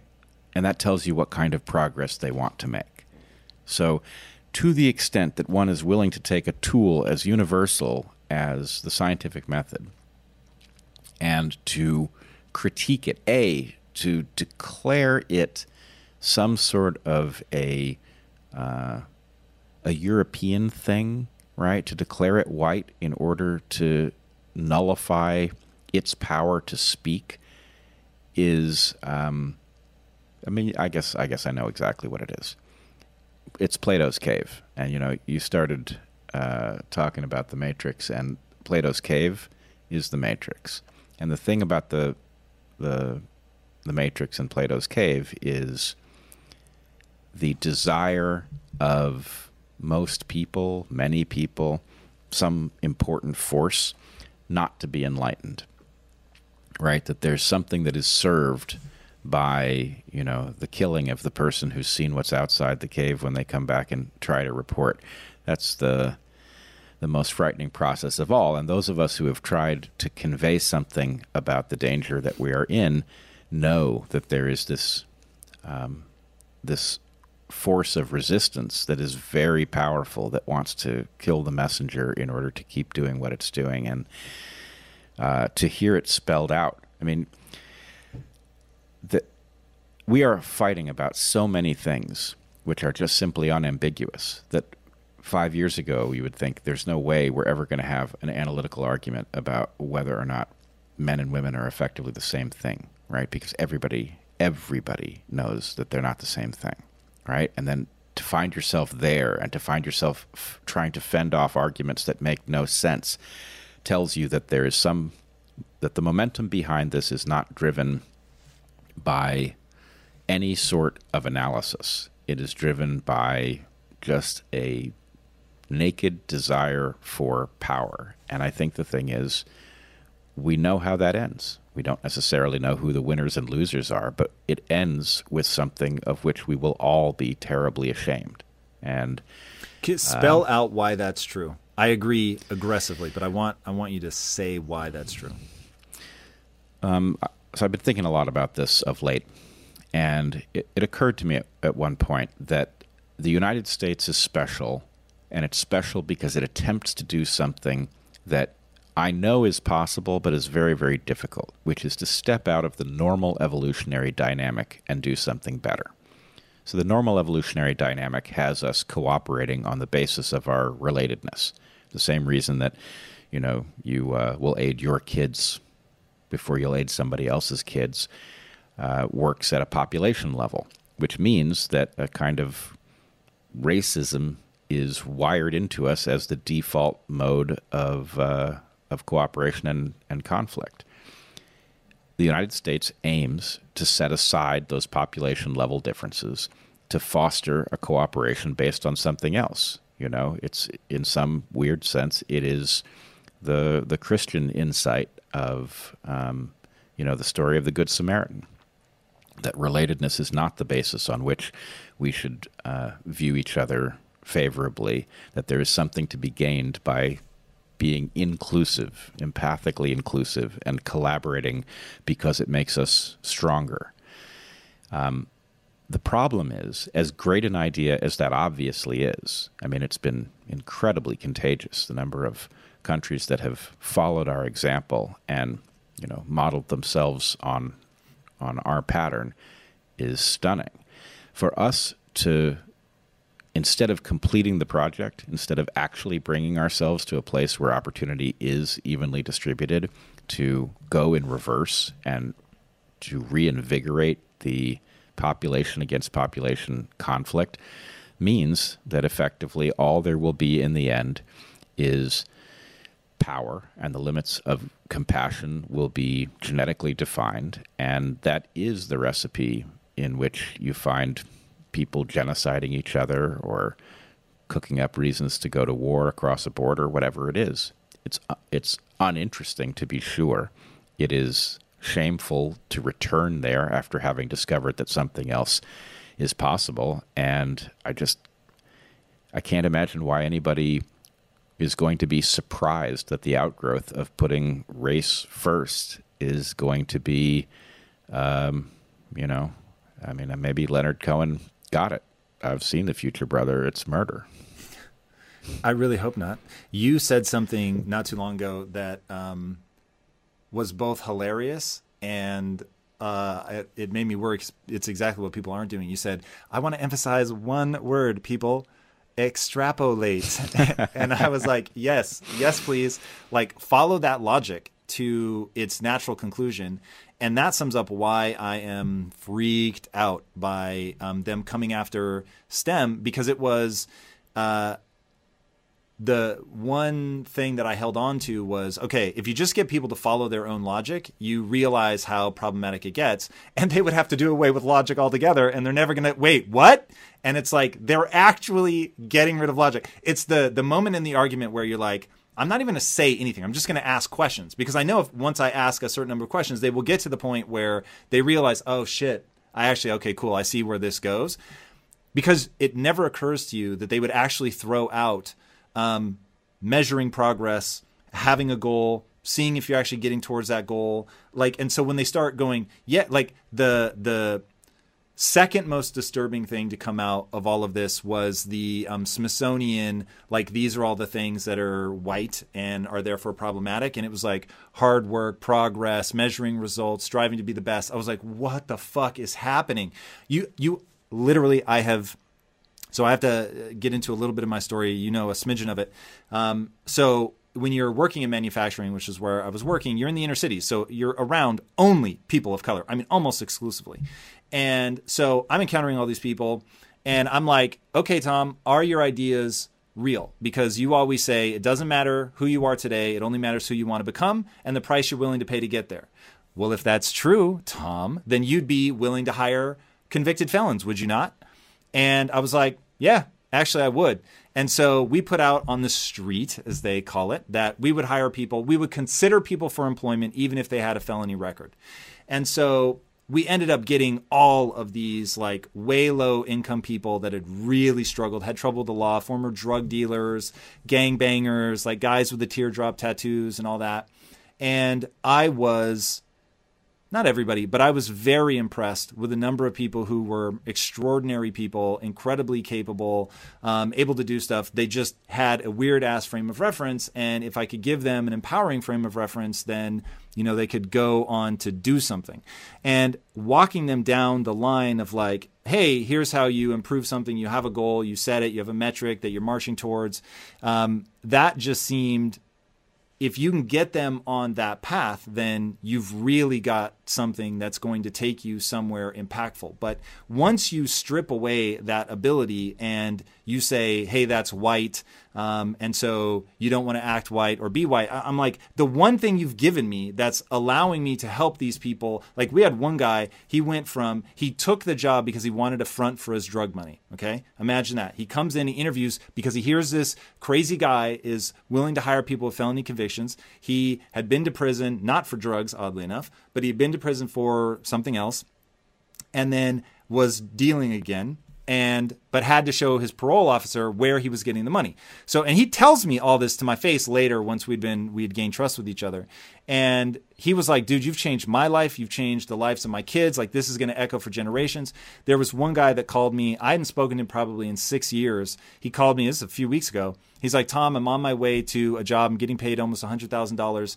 I would never have believed this was possible, and I just had to thank you. And I was like, this is why, instead of buying an island and retiring, like I've doubled down in my life, because I see the number of people that, change my frame of reference. I didn't get smarter. I just look at things differently. I'm using metrics. Like I have a goal, because that was my whole thing to them. You have a goal, and my thing I always preach is do and believe about yourself, that which moves you towards your goals, right? So because a lot of people get stuck in these loops of I'm stupid, I'm dumb, the world's against me, whatever. And so I'm like, does that belief help you achieve your goal? No. Cool. Then don't buy into it.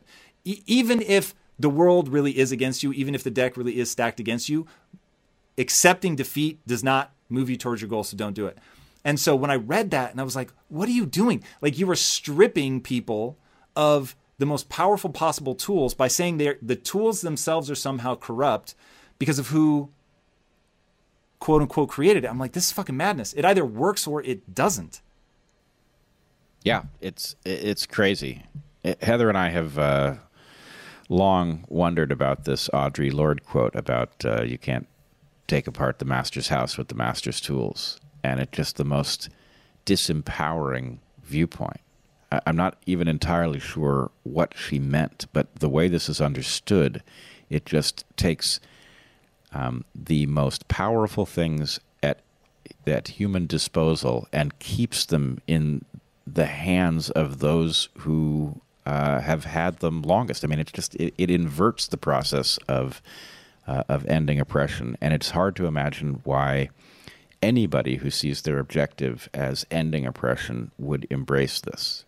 You should want to capture those tools, and you should want to learn to wield them as effectively as you possibly can, right? The tools don't know who's wielding them. They work because they work, and if you're going to rule out things that work because of who discovered them first, and I'm not even sure it is who discovered them first, but who, our collective narrative says discovered them first, then you're never going to get anywhere. So yes, it is incredibly frightening to hear people go up against logic and science.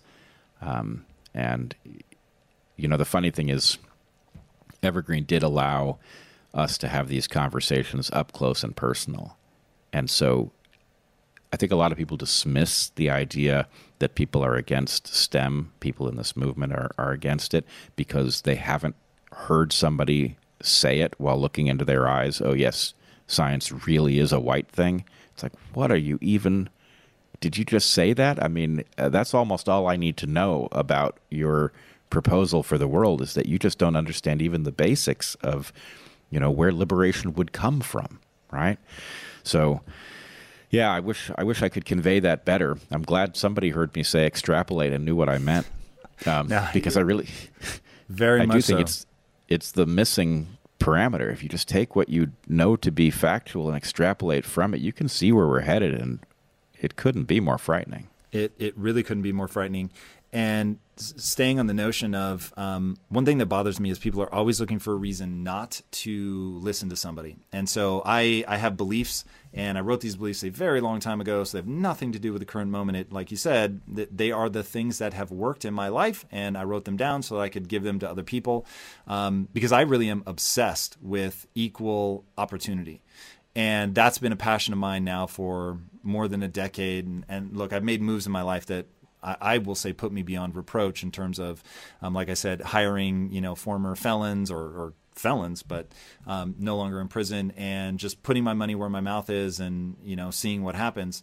And it really, I find a disturbing trend that people jump to any reason they have not to learn from somebody. So, it obviously extrapolate, it becomes cancel culture.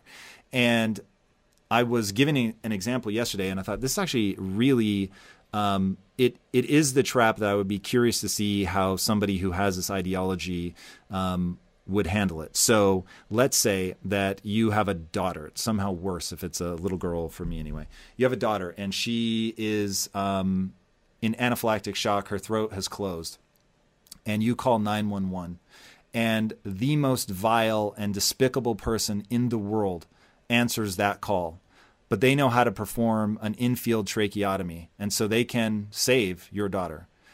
Do you hang up the phone and try to find somebody else who you agree with and you'd be willing to take their advice, which in my opinion makes you an even more despicable person because you're now making your child suffer and the risk of death, is now skyrocketing? Or do you say, I don't give a shit that you are the most despicable person on earth. You have a piece of information that actually gets me something that I need and that I want. And my thing is, dude, it is a litmus test from which I will say, I can't understand your worldview. Like, your value system is so divorced from mine. And I'll say mine is probably, like, if you boiled my value system down to just its basic, irreducible building block, it's do things that alleviate human suffering. It's going to be something like that. That's sort of the thing below that. Like, if somebody disagrees with that, then I'm at a loss now. I no longer how to communicate. I don't know how to communicate. So that argument to me is the sort of ultimate extrapolation of, I'm trying to shut that person down because they're a bad person. I don't want to hear their ideas. My thing is, look, if there were two people in front of me and one was a despicable person and the other was somebody who inspired me and I thought they were amazing, and they both have the same information, of course, I'm going to gravitate towards the person. I, even in subtle ways of rewarding them with my thanks and praise and I have chosen them, and of course that will feel good for them. I get why I would want to lavish people who I really believe in with that. So cool. All things being equal, I get it. We're all going to self-select to, celebrating things and people that we like.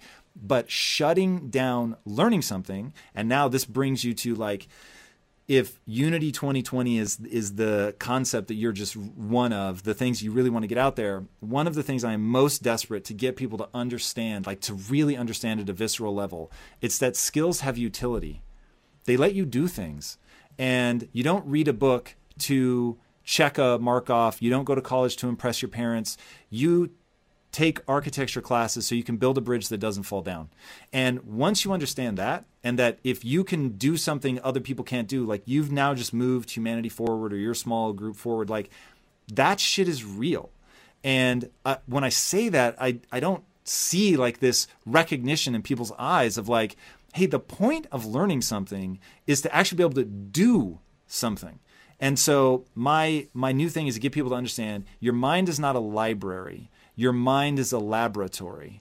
And once you realize, the point of this knowledge is to run tests against it to see what actually allows me to influence the world.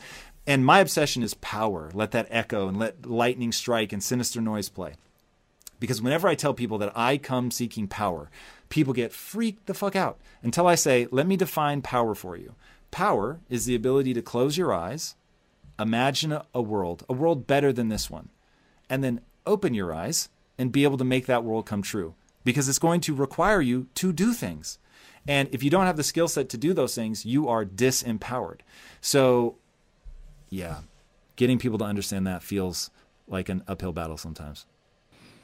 No, that's beautiful, and I resonate with it 100%. And in some sense, I think what's happened is we've so badly botched the job of educating people that they register in some sense that it's too late. And so the mind-numbing prescriptions that were being delivered, I think, are surrender.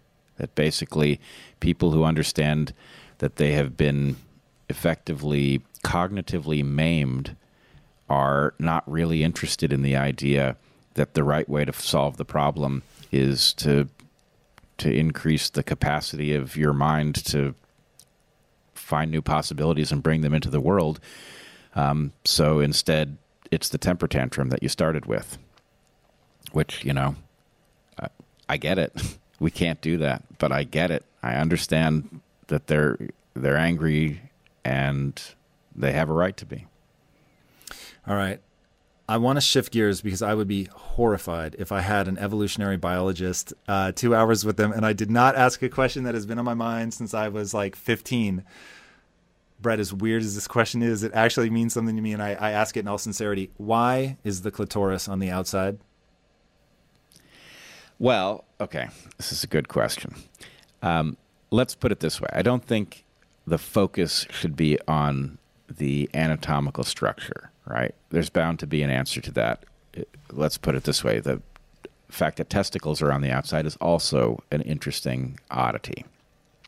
But let's say the interesting thing is that selection has altered the meaning of sex for humans, right? It has delivered us an incredible gift, which we are now treating so horrifyingly. But the gift is it has turned sex into a bonding mechanism. And what that means is that unlike almost all creatures, human beings have sex when the production of offspring is not a possibility. That is to say, people have sex after menopause. They have sex when it's not the fertile moment in a woman's cycle. And that, I think people don't understand how unique a situation that is. And what it implies is that human bonding is a novel phenomenon that requires both parties to feel rewarded by the activity. So in some sense, the orgasm has been democratized by selection, and a mechanism for generating it has been provided by adaptation. And interestingly, the mechanism for generating it it's not a simple button, right? Right? It's just not a simple button. It actually requires an empathic connection in order to tune into your partner well enough to deliver the goods. And in some sense, that's the magic of the thing, is by creating a puzzle surrounding sexual gratification in women, the necessity of a close connection is introduced into pair bonding. Is that making sense? It is. I have a loaded question waiting if that is the natural breakpoint. So my question is, am I wrong in assuming that for literally thousands of years, and maybe far longer than that, it was neglected, and that generation after generation after generation of women failed to have a life where orgasm was a regular part of it due to that, which, if that's the case, it does not seem that evolution would land on that as a strategy. It may be a byproduct, maybe a total accident, but it seems that it probably isn't a strategy unless, and this was, I can't remember where I read this, and it was so interesting to me that I thought, could this really be true?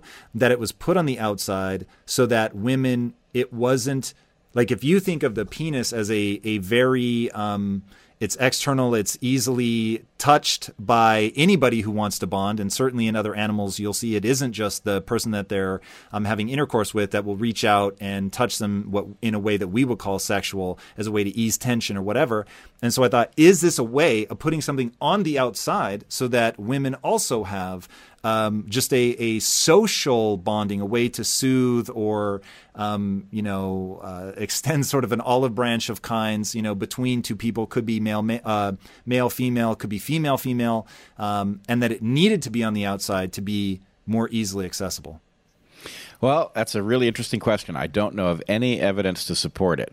I will say I am doubtful that the orgasm in females was... It may be true that in European culture, for example, it was turned taboo, and therefore a kind of generating orgasm for females is kind of a lost art. But I think in many other cultures, it's quite clear that there was an awareness of the subtleties of sexual pleasure for females.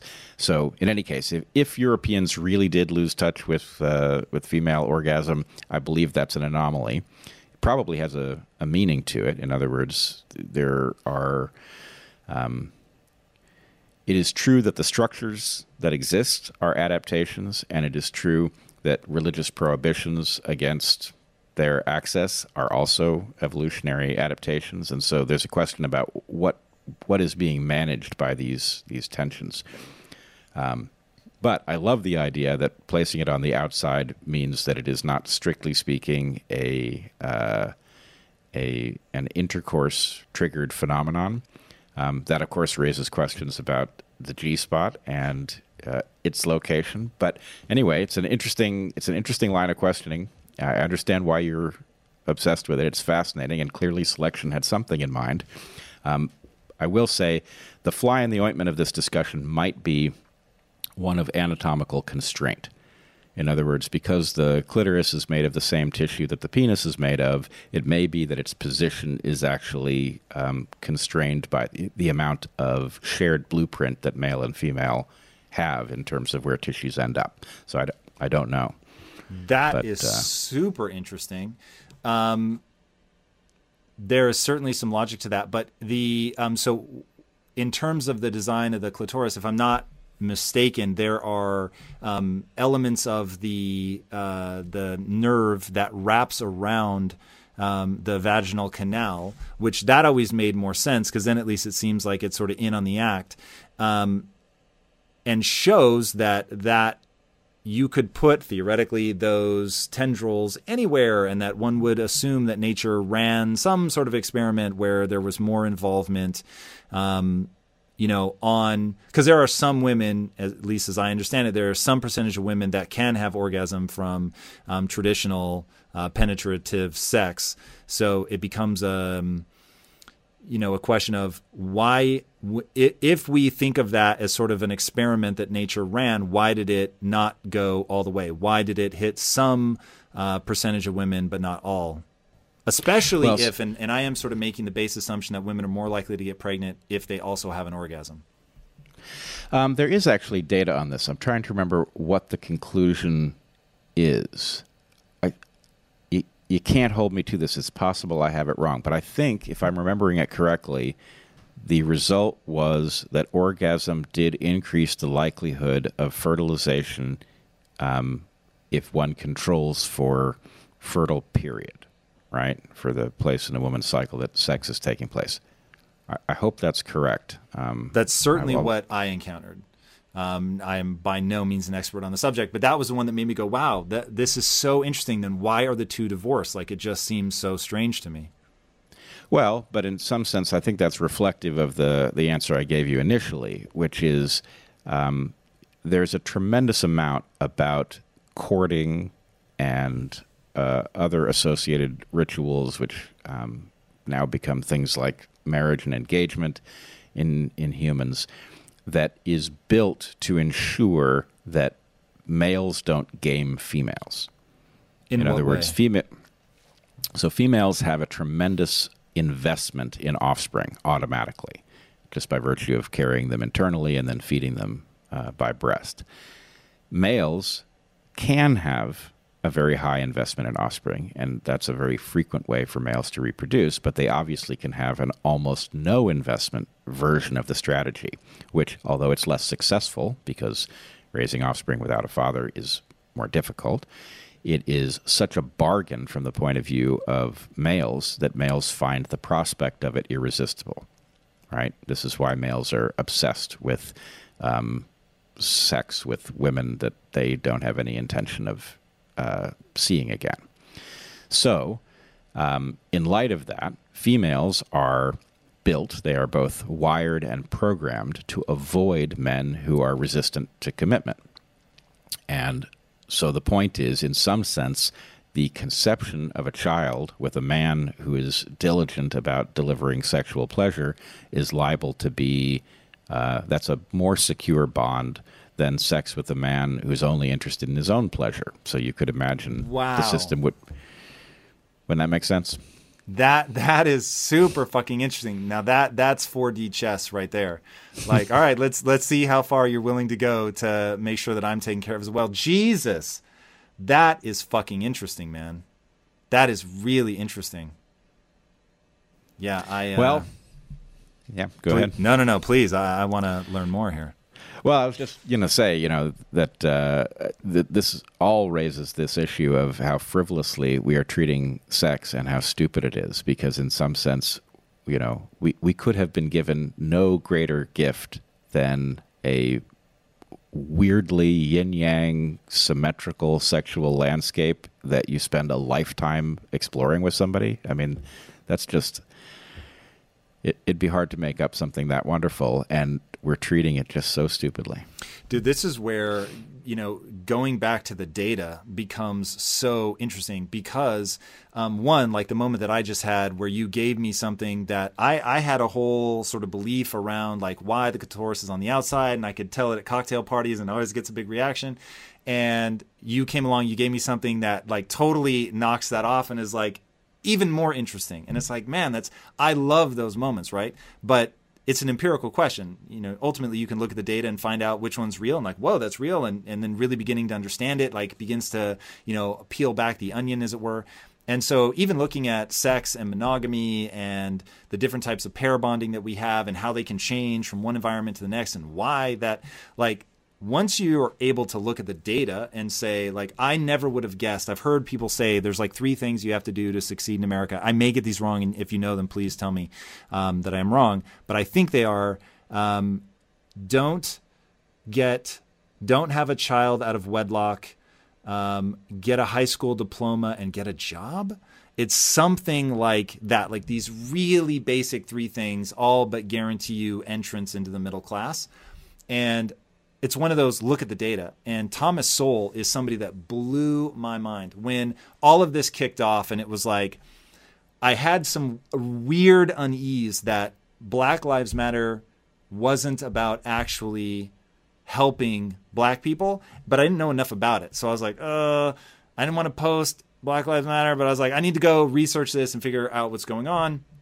And so I went on like this binge where I was like, I'm only going to seek out black intellectuals and see where they fall. And it introduced me to some of the greatest minds. Thomas Sowell, to me, in a subconscious way, when I look at him, I see he might as well be wearing a Superman outfit. Like when you hear that guy talk, he's so smart in a way that I'm so covetous of, and he's so well researched. It is crazy. And whenever somebody debates him, he's always like, show me the data. Like, I will follow the data wherever it goes. I don't have some agenda that I'm trying to push.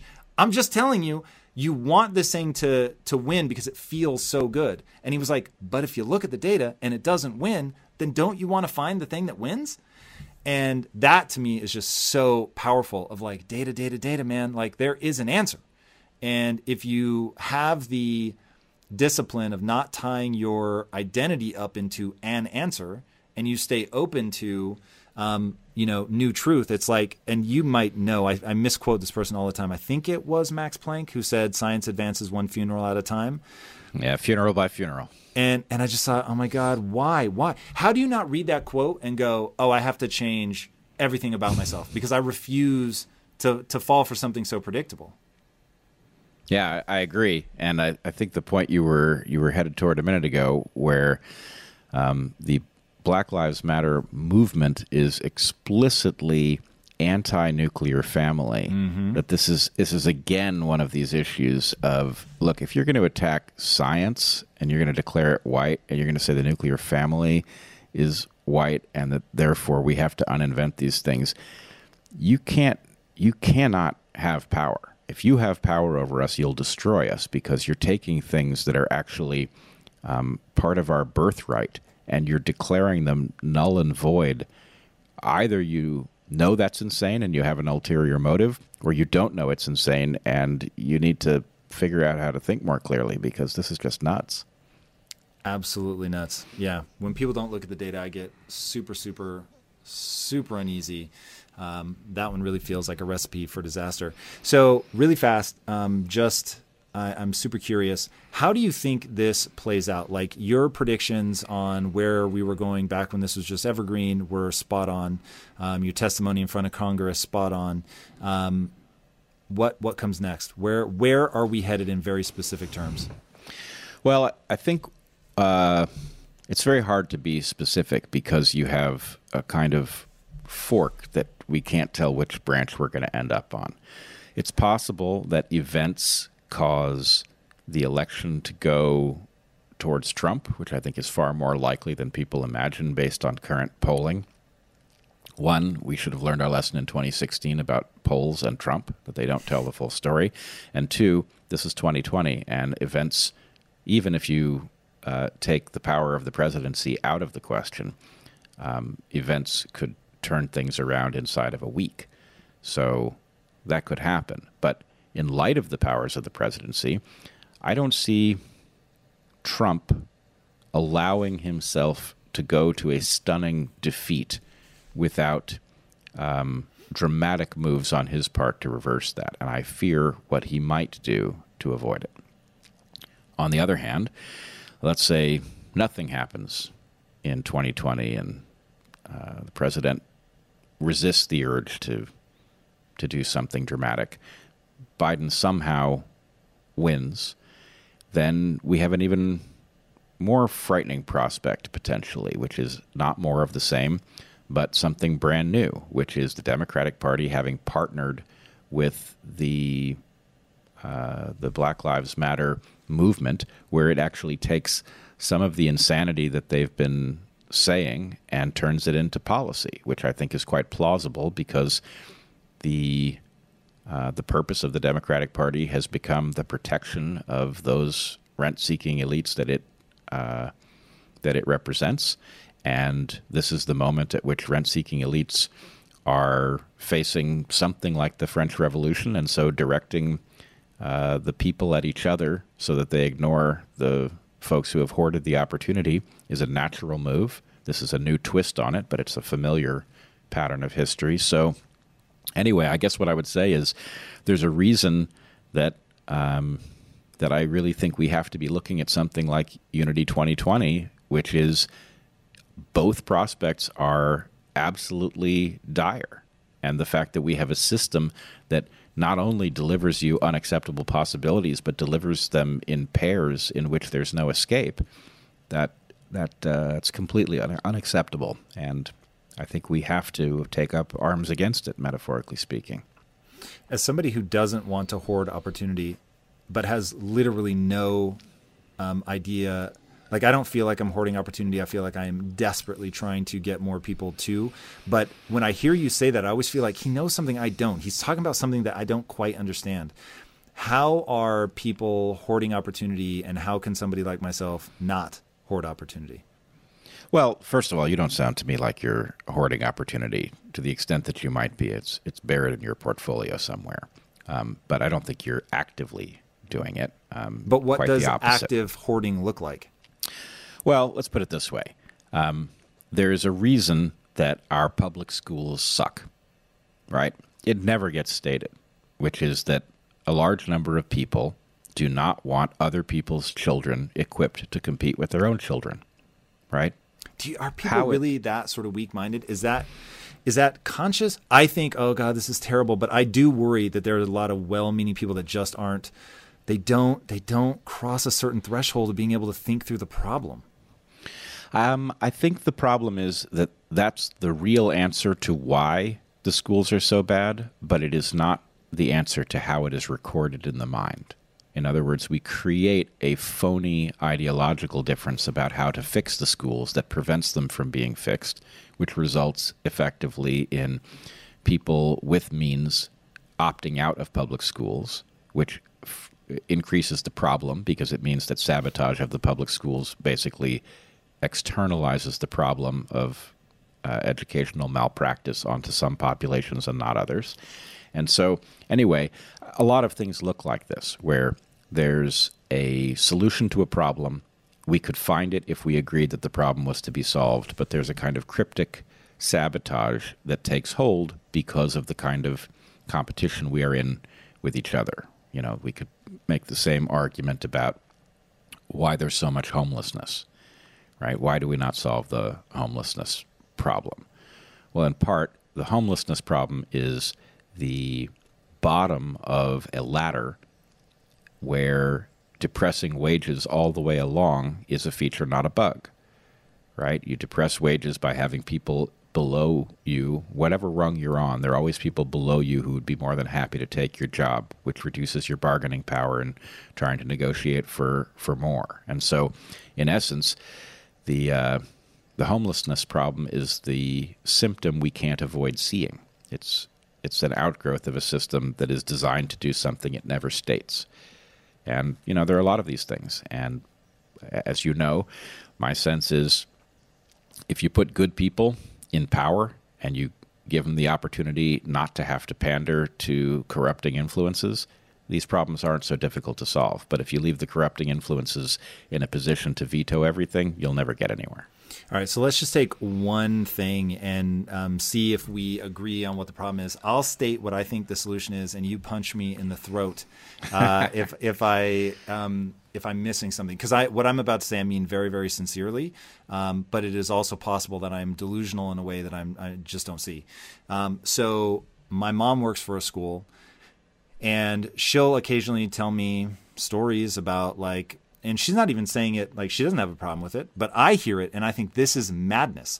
Like the fact that there are teachers in some school districts that they're accused of some pretty insane shit, whether it's just like gross incompetence or potentially doing, things with students that cross a potential sexual line, and they're just shuttled off to a room somewhere where they continue to get paid and receive their benefits because the unions are so strong that it is so hard to get rid of even a horrendous teacher that you can't, it's just better to put them in a room and keep paying them and then slot somebody else into that. Now, as a business person, I can just tell you that is a recipe for disaster. You will have so much money being spent on the dumbest shit ever, and you don't have a way of encouraging. Like, this is an area where you want there to be a hierarchy. You want people, like, if I could, and some universities actually do this, if I could create a hierarchy, a leaderboard, so people could see who are the teachers killing it. The teachers,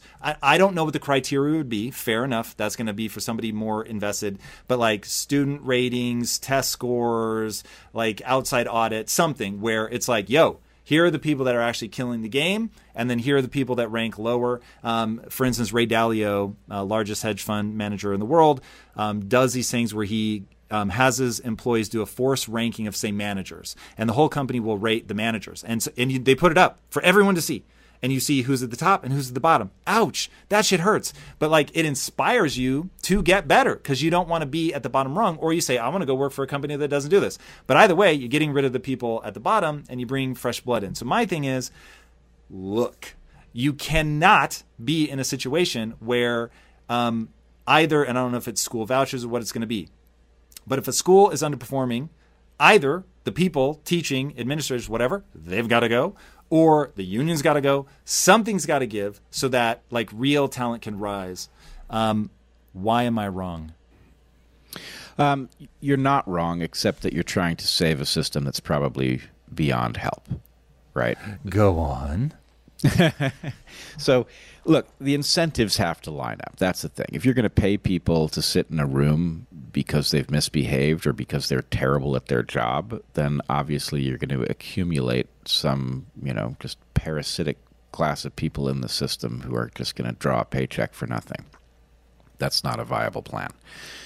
On the other hand, there's a reason that schools are terrible that has a lot to do with the fact that somehow we have allowed the market to set the wages of the teachers when in fact we ought to be subsidizing this so that great people want to do it, and maybe not permanently. So if I was to try to fix the system, I would probably try to encourage people to spend a period of time teaching to discover, if they were really good at it, but also to attract people who were really good at something else. In other words, being really good as a teacher is partially about knowing something.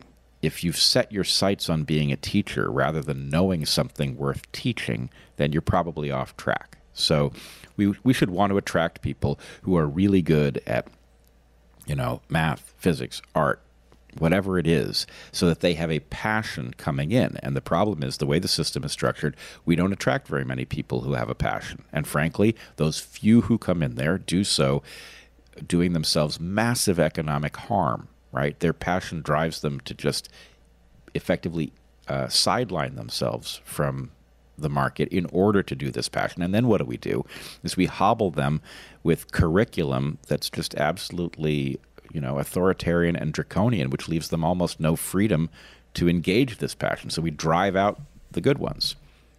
This is not a stable system, and it misunderstands the purpose of education, right? The purpose of education should be to upgrade the mind so it's maximally capable. And the way to do that is to figure out who knows something, has a passion for conveying it, and how do we bring them on board and give them the freedom to figure out how to convey it. One of the things that was true about Evergreen, which it's just killing Heather and me that we can't manage to convey the importance of this to people, is that we had total freedom to teach however we wanted, teach whatever material we wanted. Now, lots of people abuse that freedom. You don't want those people. You want to figure out how to eliminate them quickly. But for anybody who actually has a passion to figure out what can be conveyed, having a blank canvas is magic. So you want the freedom to use it, and you want a system that gets rid of people who will abuse it. And if you can do those two things, then you'll end up having a marvelous educational system, far better than what you would get if you just simply tried to rescue this one by getting rid of the worst teachers. Mm-hmm. All right, one problem solved, man, and that is probably the place to wrap this up. Dude, the way that you're moving in the world, I'm beyond grateful. I can only imagine how difficult Evergreen was, but the fact that it freed you up to do something like this and to reach the number of people that you're reaching, man, it is incredible. I can only imagine where you're going to be in 5 years as more and more people glom on to the way that you think. I even love your dad jokes, by the way, so keep them coming. My wife, in fact, this is something we didn't record, but my wife, when she heard you were coming on, had to come say hello to you. She is so into you and your wife, and just shares my feeling as well, which you guys are really extraordinary. So thanks for coming on, sharing with us, for doing what you do. I'm way, way, way grateful. Thanks, Tom. I must say I feel like I've just spent 2 hours with a kindred spirit, and glad to have met you. Dude, definitely. Where can people find you and get a similar chance to hang out? Well, there's the Dark Horse podcast, which is twice a week. There's Twitter. You can find me at Bret Weinstein. Bret has one T.